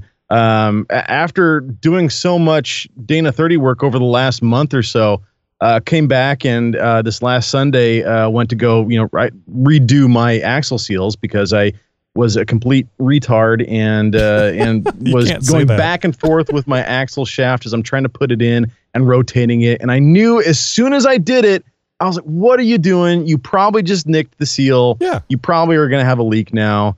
I hope for the best." And the next morning I came out and there was a nice little puddle on the floor in the garage. So I had to redo the seals, which involves, you got to take off the tires and wheels. You got to take off the brake. You got to take off the rotor. You got to take out the wheel bearing, take out the axle shaft. You have to do that on both sides. And then you have to take out the differential. And that's just to get to the seals. Then you have to remove the seals and then press the new ones in, which is no easy feat unto itself, getting them straight and pressed in flush. So I have some intimate knowledge now, and having done this so many times in the recent past, I can now strip a Dana 30 in about 45 minutes. Mm-hmm. Practice makes perfect. So right? Now you just need to really hit all the Walmart parking lots and get some parts. No, not at all. But having gone through this so many times here recently, it's one of these things where it's like, okay, yeah, I can do this in my sleep now. And so probably have dreams about it. Well, almost. But no, I was helping out a buddy, did a locker install, he got one of those Laka lockers straight out of Australia. Some people say that they are a Spartan knockoff, or they're an Aussie locker knockoff, that these are the ones that don't pass QC, and then they just refurbish them and then ship them out. That is not the case. This is a separate company, and they have gotten some very decent reviews for their product. He's been sitting on this one for the better part of 2 or 3 years, and finally got around to putting it in, and reached out to me for some help, and I was more than happy to lend my services. So shout out to War Wagon for and doing all that sort of stuff, and we had a lot of fun. Unfortunately, doing all that, I ran out of time to work on mine, so I had to do it the next day. So I spent this last Sunday tearing down my own axle. And I had a limited time, too, because I had several things going on, and, of course, had to drive it to work the next morning. And, I got straight to work and discovered that I can strip my axle in 45 minutes. So, yeah, I was pleasantly pleased. Not that I was trying for any sort of record or anything like that, but it was nice to know that I can get down to that level of things in that period of time. Not that I'm trying to win any speed records for that sort of stuff, but got some new axle seals. Those went in just fine. Even tried developing myself a little tool using some all thread and some washers and some other things to try and get myself a little press tool to get those seals pressed inside the differential. Didn't work out as I was planning. So I ended up having to call in a favor, get somebody else to come out and help me out by swinging a hammer for me. Mm-hmm. And if you guys have ever had to do a seal install in an axle that has an offset differential, it's not that fun. So got it in, though, got everything put back together, got the RTV on the diff cover, put all that back together, refreshed the hardware on that because it was still the stock 1999 Dana 30 hardware. So I got some grade 8 bolts to put the diff cover on. It looks real nice, but I let that sit for a little while and then filled it up right before I left for work. And it's been nice and dry ever since. Oh, there we go. That was my payoff. I was just going to say, so you never said if it was leaking or not. I want to make sure. Well, no, there was that apprehension. It was like, well, I didn't discover it was leaking until the following morning. It's like, well, I'm kind of filling this up last minute. So, I came out to leave work on Monday afternoon. The first thing I do is kind of bend down, look underneath the differential. It's like, all right, we're still dry. All right, here we go. Well, that's your mistake. You don't look. You just assume it's fine, and it will be. So did you, when you took the offending seal out, if it was in a state that it was not screwed up by getting it out, could you see where it was, Nick? Could you see where the problem was? No, I couldn't. But what I did find is that in this, we're talking about the driver's side seal specifically here. In my case, it had not. I don't think that I had it seated fully, because it came out with like pinky force. I mean, it was just, barely in there. So it was like seeping, probably. That's what I'm thinking. I'm thinking it was seeping past the seal, not through the seal. So it's not where the seal contacts the axle shaft. It's where the seal contacts the axle tube. Yeah, the tube. And it was leaking past that. So it was in there. It was pressed. It wasn't messing with the bearings or the differential or anything like that. But nonetheless, it wasn't installed properly. Now, there's a chance that I knocked it out of place when I was going back and forth trying to get that axle shaft in. I was being careless. And so entirely my fault. And it was just, I was rushing things. I wasn't paying attention as well as I should have. And it's one of those things to where, the slightest little oversight can just put a massive amount of work back on your plate unexpectedly. So, and I sort of half expected this one, but nonetheless, happy ending, all fixed and good to go. So I've never done replace the axle seals. Whenever we did the 456 gears, they were replaced by the guy doing the gears. And this next time when I go to put the ARB in, they're going to be replaced by somebody else. Do you put RTV around the seal to help hold it in place? So there is a factory silicone seal. I'm going to use this word seal very loosely here because essentially this is a almost like caulking that is used to seal the tube during the point of manufacturing. And when you press the seal, you kind of fit the seal in behind this ring of silicone that's there. And this isn't a serviceable part. You can't get a new one. This is just part of the axle. And when it fails, and that's it. It's not the end of the world. Some people just will build that back up with some RTV and you're fine. Most people don't run into the condition where that seal is so worn or it's been abused or whatever to the point of where you have to do any work with it. typically 99.9% of the time, that seal is fine because ultimately those seals don't really get replaced all that often. We're talking about once every couple 100,000 miles, unless you're in there doing work. Mm-hmm. So it's one of those things to where they just never get touched. These other seals, even though it's not serviceable, it's part of the axle. It's in there. The axle seals come in contact with these. It's not something that you have to do. Now, if you are in a position to where you're on your third or fourth seal install and you just can't get it right, then there might be something in there to where, it's preventing you from seating that seal all the way, or perhaps you're not installing it correctly and you need to seek the advice of a professional. In any case, I would recommend against just starting to put RTV in your differential in random places to try and fix a leak or something. If you start, if that RTV starts coming loose and whatnot and starts getting into the gears, yes, it's soft and it's rubbery and whatnot, but that's not something that you want moving around in your differential. All that debris and the oil.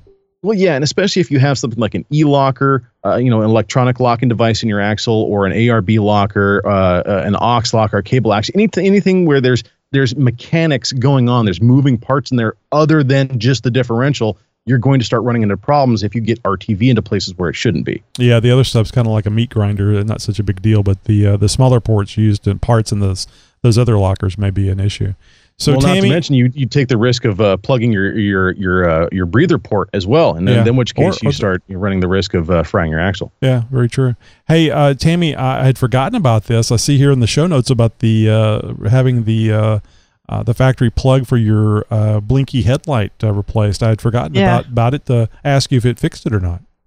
Actually, I just Jeff's been so busy. He finally just got me in. Gosh, when did I go in? Tuesday or Wednesday? And he still had the, we ordered the factory plug and wires. And so we just snipped off the old plug. And it's the plug that comes out of all the wiring that you would hook the headlight into. Think of it as the optical nerve coming from the back of the eyeball. Right, exactly. And the headlights I have are LED headlights. And they were flickering at one time, and that's when everyone said, "Oh, you need to get the anti-flicker harness," which I did. And so then that flickering thingy went away. It just stopped. It just went off. And so, but then all of a sudden, one of my headlights just didn't work. It just didn't turn on. And I called my husband, and he came out and he did the old Fonzarelli, hit it with his hand, and it went back on. I'm like, oh, wow. Hey. So I did what Josh did, and I swapped them to see, is it the headlight? Is it the wires? Blah, blah, blah. Mm-hmm. So it's that driver's side. So when I took it to Jeff, he's like, oh, yeah, I've seen a couple Wranglers with this problem, and it's the factory wiring harness. Amazing. If that's what you call it. Anyway, so at the time, Mike, he's the mechanic guy that helps me. He showed me, to clean the little plug inputs. What are those called? Where you plug it in? Contacts, yes. Yeah, so I carry paper clips in my Jeep now because you never know. So that's what he cleaned it with, and then we put dielectric grease on, and they worked. So we didn't change it out then. But then, driving home from bartending school, I was on this bumpy road, and my light was just flashing off and on every time I hit a bump. Oh. And they went off, and that's when I got pulled over. Such a dangerous time, having been drinking all those drinks, and that. I know. Oh, Tony. It's bartending school. I think everybody knows. Colored water. Oh, she says that, but Yeah. Can you imagine how expensive that would be? Anyway, I'd make like 200 drinks a night. So long story longer. Jeff finally got some time for me to come in. He pulled out his Hummer, which he bought a Hummer. Or no, not a Hummer, a Humvee, excuse me. There you go. Yeah, and so I pulled into that spot, and Mike went in, and we just clipped the plug. And the interesting thing is the light would not plug into the new plug. Oh, no. There's like little tab there. When you plug it in, you hear that snap. And I'm like, shit. Oh, sorry. And so what he did is there on the anti-flicker harness, he just shaved a little bit of the tab, and it's working now. It was able to snap in. Yeah. And because Mike's forte is wiring, so damn it, is it fixed? It's knock on wood, for 2 days it's fixed. All right. But I haven't hit any rocks. I haven't hit any bumps. So well, you know a place you can test it. You can go down that bumpy road. Yeah, I'll have to take a trip up to 100 this weekend and test it out. So weren't you saying something about Jeff's place? He actually got some new employees there. I remember a couple of times that you had talked about that he was looking for somebody and couldn't find anybody, and Josh wouldn't move. Yeah, that's right. I think we well. Yeah, no, he couldn't afford me, but yeah. So remember when I did that story on the shoddy axle work? Oh, these were the guys that did it. Then he hired them. I watched that. I still watch. I refer to that video every so often because I couldn't believe what I was seeing. It was bad. So this axle came from one of these guys' Jeeps, and they're twins. Okay. Yes. With Jeeps, twin males with Jeeps and beards. I was in heaven. Sorry. No, but they're really cool guys. It's just the colored water talking, folks. Jeep dads. Yes. But they're both helping Jeff out. They're working there, and they have never been to Roush Creek. So I told them, because they wheel wherever they feel like wheeling. At any point, did you use these words? You need to follow Mama to the woods. Yes, exactly. I gave him the Jeep Talk Show cards and my Jeep Mama bracelets, and I now have Jeep Mama chapstick, which I gave away at Women's Wheeling Day. But anyway, no, they're really nice guys. Their rigs are. Can you guys put this chapstick on slowly while making eye contact with me, please? Okay, now you guess my face is turning red. No, I kid because I love. I kid because I love. It's all nothing but love here. My mom always told me, if they pick on you, they like you. So those guys at that Jeep farm must have really liked me then, huh? Oh, yeah. Anyway, their Jeeps are really cool. Jeff's got lots of great workers there. He's going to need to expand because he's so busy. It's amazing. And this isn't a plug. I just remembered this. Didn't you say that some women have come in and said, hey, I heard Tammy? Yes, actually. Wow, Jeff is awesome. You didn't hear about this, did you? No, I didn't. This is new to me. Yeah, Jeff is with Adrenaline Off-Road, and he's at the shop, and somebody came into his shop to get their Jeep fixed, and they're like, I heard Tammy mention your name on the Jeep Talk Show. So that was pretty cool. But they were going there anyway. Cool. It wasn't new business that was in there, but still, it was a listener. People listening, yeah. And when I forgot to tell you guys this, when I was at Women's Wheeling Day, this woman had come all the way from Ohio, and she was wheeling in our group, and she kept looking at me, and she's like, I recognize your voice, but I didn't recognize your face. So I guess I have a radio voice. But why is this lady staring at me? This is a Seinfeld episode where they had that one lady that Kramer was always calling about the sexual phone call type stuff, and she was dating Jerry, and he recognized the voice, and he kept looking at her. So it was pretty funny. So I'll tell you guys this, tell you about this really quick. I know I got my ham license when I was like 16 years old, and I don't know if you've ever been 16 years old, but there's certain things that you talk about with your peers, and ham radio is not one of them. No. Yeah, for sure. Really.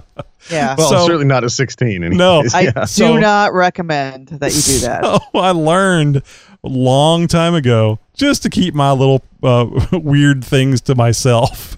So that's carried over into my older days, and I don't really talk about ham radio that much, simply because people glaze over or they try to be polite and listen to it. But I'm finding there's actually quite a few people that are interested in ham radio.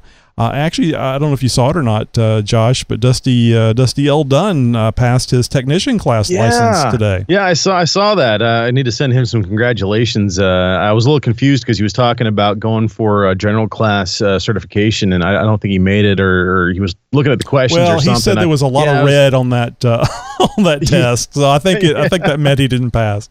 But he got his technician, which is great. Yeah, that's where I'm at too. So congrats, Dusty, and we'll be talking here soon to you.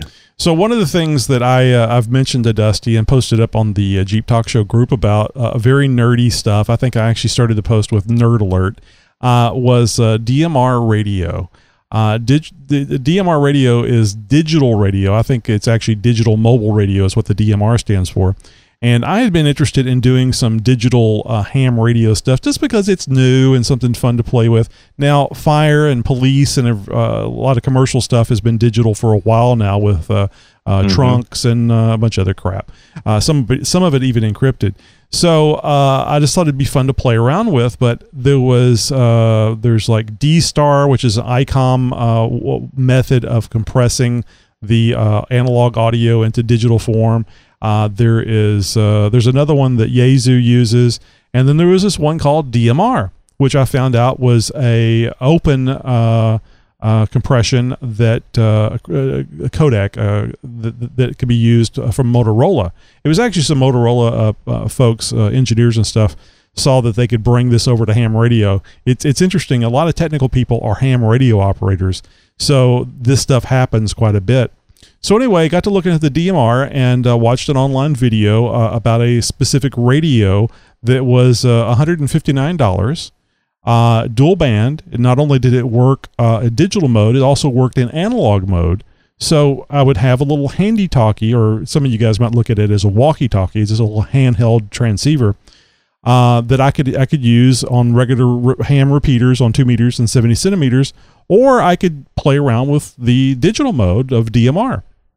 So digging into it a little bit, after I'd found a radio, I found that you could also get your own repeater.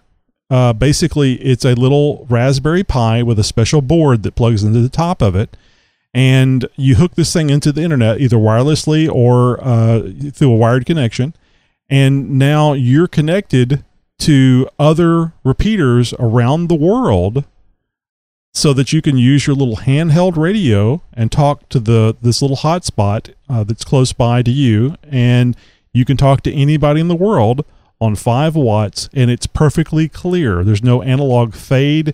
You either have a signal or you don't, because it's digital, and it's error correcting. So the audio is, like near perfect. So I can walk around the house here and talk on my digital radio. In fact, the first conversation that I had on the digital radio was with a guy driving down the road in Guam. So now, of course, it was going through the internet, and one of the nice things about ham radio is that it works when other communication fails. But DMR, if you're using the internet, well, potentially you're not going to be able to talk during emergency communications. But most of the time, that's not the case. So you can carry these little hotspots with you wherever you go, and use your phone's hotspot. Turn on the hotspot. Let the little radio hotspot connect to it, to connect to the internet, and have conversations while you're driving on the road. You don't have to worry about being in range of the repeater. All you have to do is worry about being in range of the little ham radio hotspot. So if you're interested in more of this, I'm actually in talks with a gentleman that did one of the videos that I watched to help me understand about DMR, and we're hoping to have a series coming up very soon to teach you more about DMR and how you can get into it. It's a really cool little thing, Josh. And I know that you have a handheld radio. You got your technician license, but you have an issue that you're too far from the repeater to be able to use that radio. And that's one of the things I thought the DMR would be very interesting to you. And I'm sure you're not the only person in that boat where you don't want to put a huge multi-$100 or $1,000 investment into external antennas and amplifiers and everything else, just to see if you're going to enjoy the hobby. Where DMR, I mean, I spent plug and play $250 and about 3 or 4 hours of my time getting things set up and programmed. And now all I have to have really is that equipment and the internet. We'll be curious to see what sort of connections you end up making. End up getting any DX stuff going? Is communicating with somebody in Thailand or New Guinea or something? Oh, it's all over. I mean, you hear them in it's all about talk groups on DMR, and to whoever comes into the talk group, you hear them from Canada, from Australia. A lot of times they're going to bed whenever somebody is talking to them here in the evening, but. It's just amazing, and it's crystal clear communication, as you would expect going across the internet. Well, speaking of communications and people from around the world, doesn't matter where you're from, just head over to jeeptalkshow.com/contact and find out all the ways that you can reach out to us and join in on the campfireside chat, or just, well, might even have you as a guest on the show. Hey, now let's talk about some events from around the world and maybe in your neck of the woods. And hey, let us know about your event. Just go to jeeptalkshow.com/contact. Click and fill out our Wheeling Where form, and who knows, you might just hear it here on the show. We've got the Jeep Beach West 2018. It's coming back, guys, October 5th through the 7th in Pismo Beach, California, and October 19th through the 21st at the Market of Marion off of Highway 441 in Bellevue, Florida, opposite end of the coast. It's Jeeptoberfest 2018. Of course, we will have more information on these events and others, and the links for all this sort of stuff at jeeptalkshow.com. Just visit the show notes for this episode, and you can find out all the good stuff. That's it for this week, guys. Until next week, be sure to enable the Jeep Talk Show news skill in your Amazon Alexa flash briefing. And as always, thank you for listening to the world's most downloaded Jeep podcast. If a Jeep leaves Chicago at 3 a.m. and is traveling 65 miles per hour heading west, and a Honda Accord leaves Oregon traveling east at 57 miles per hour, how fast can the police catch up to my stolen commuter?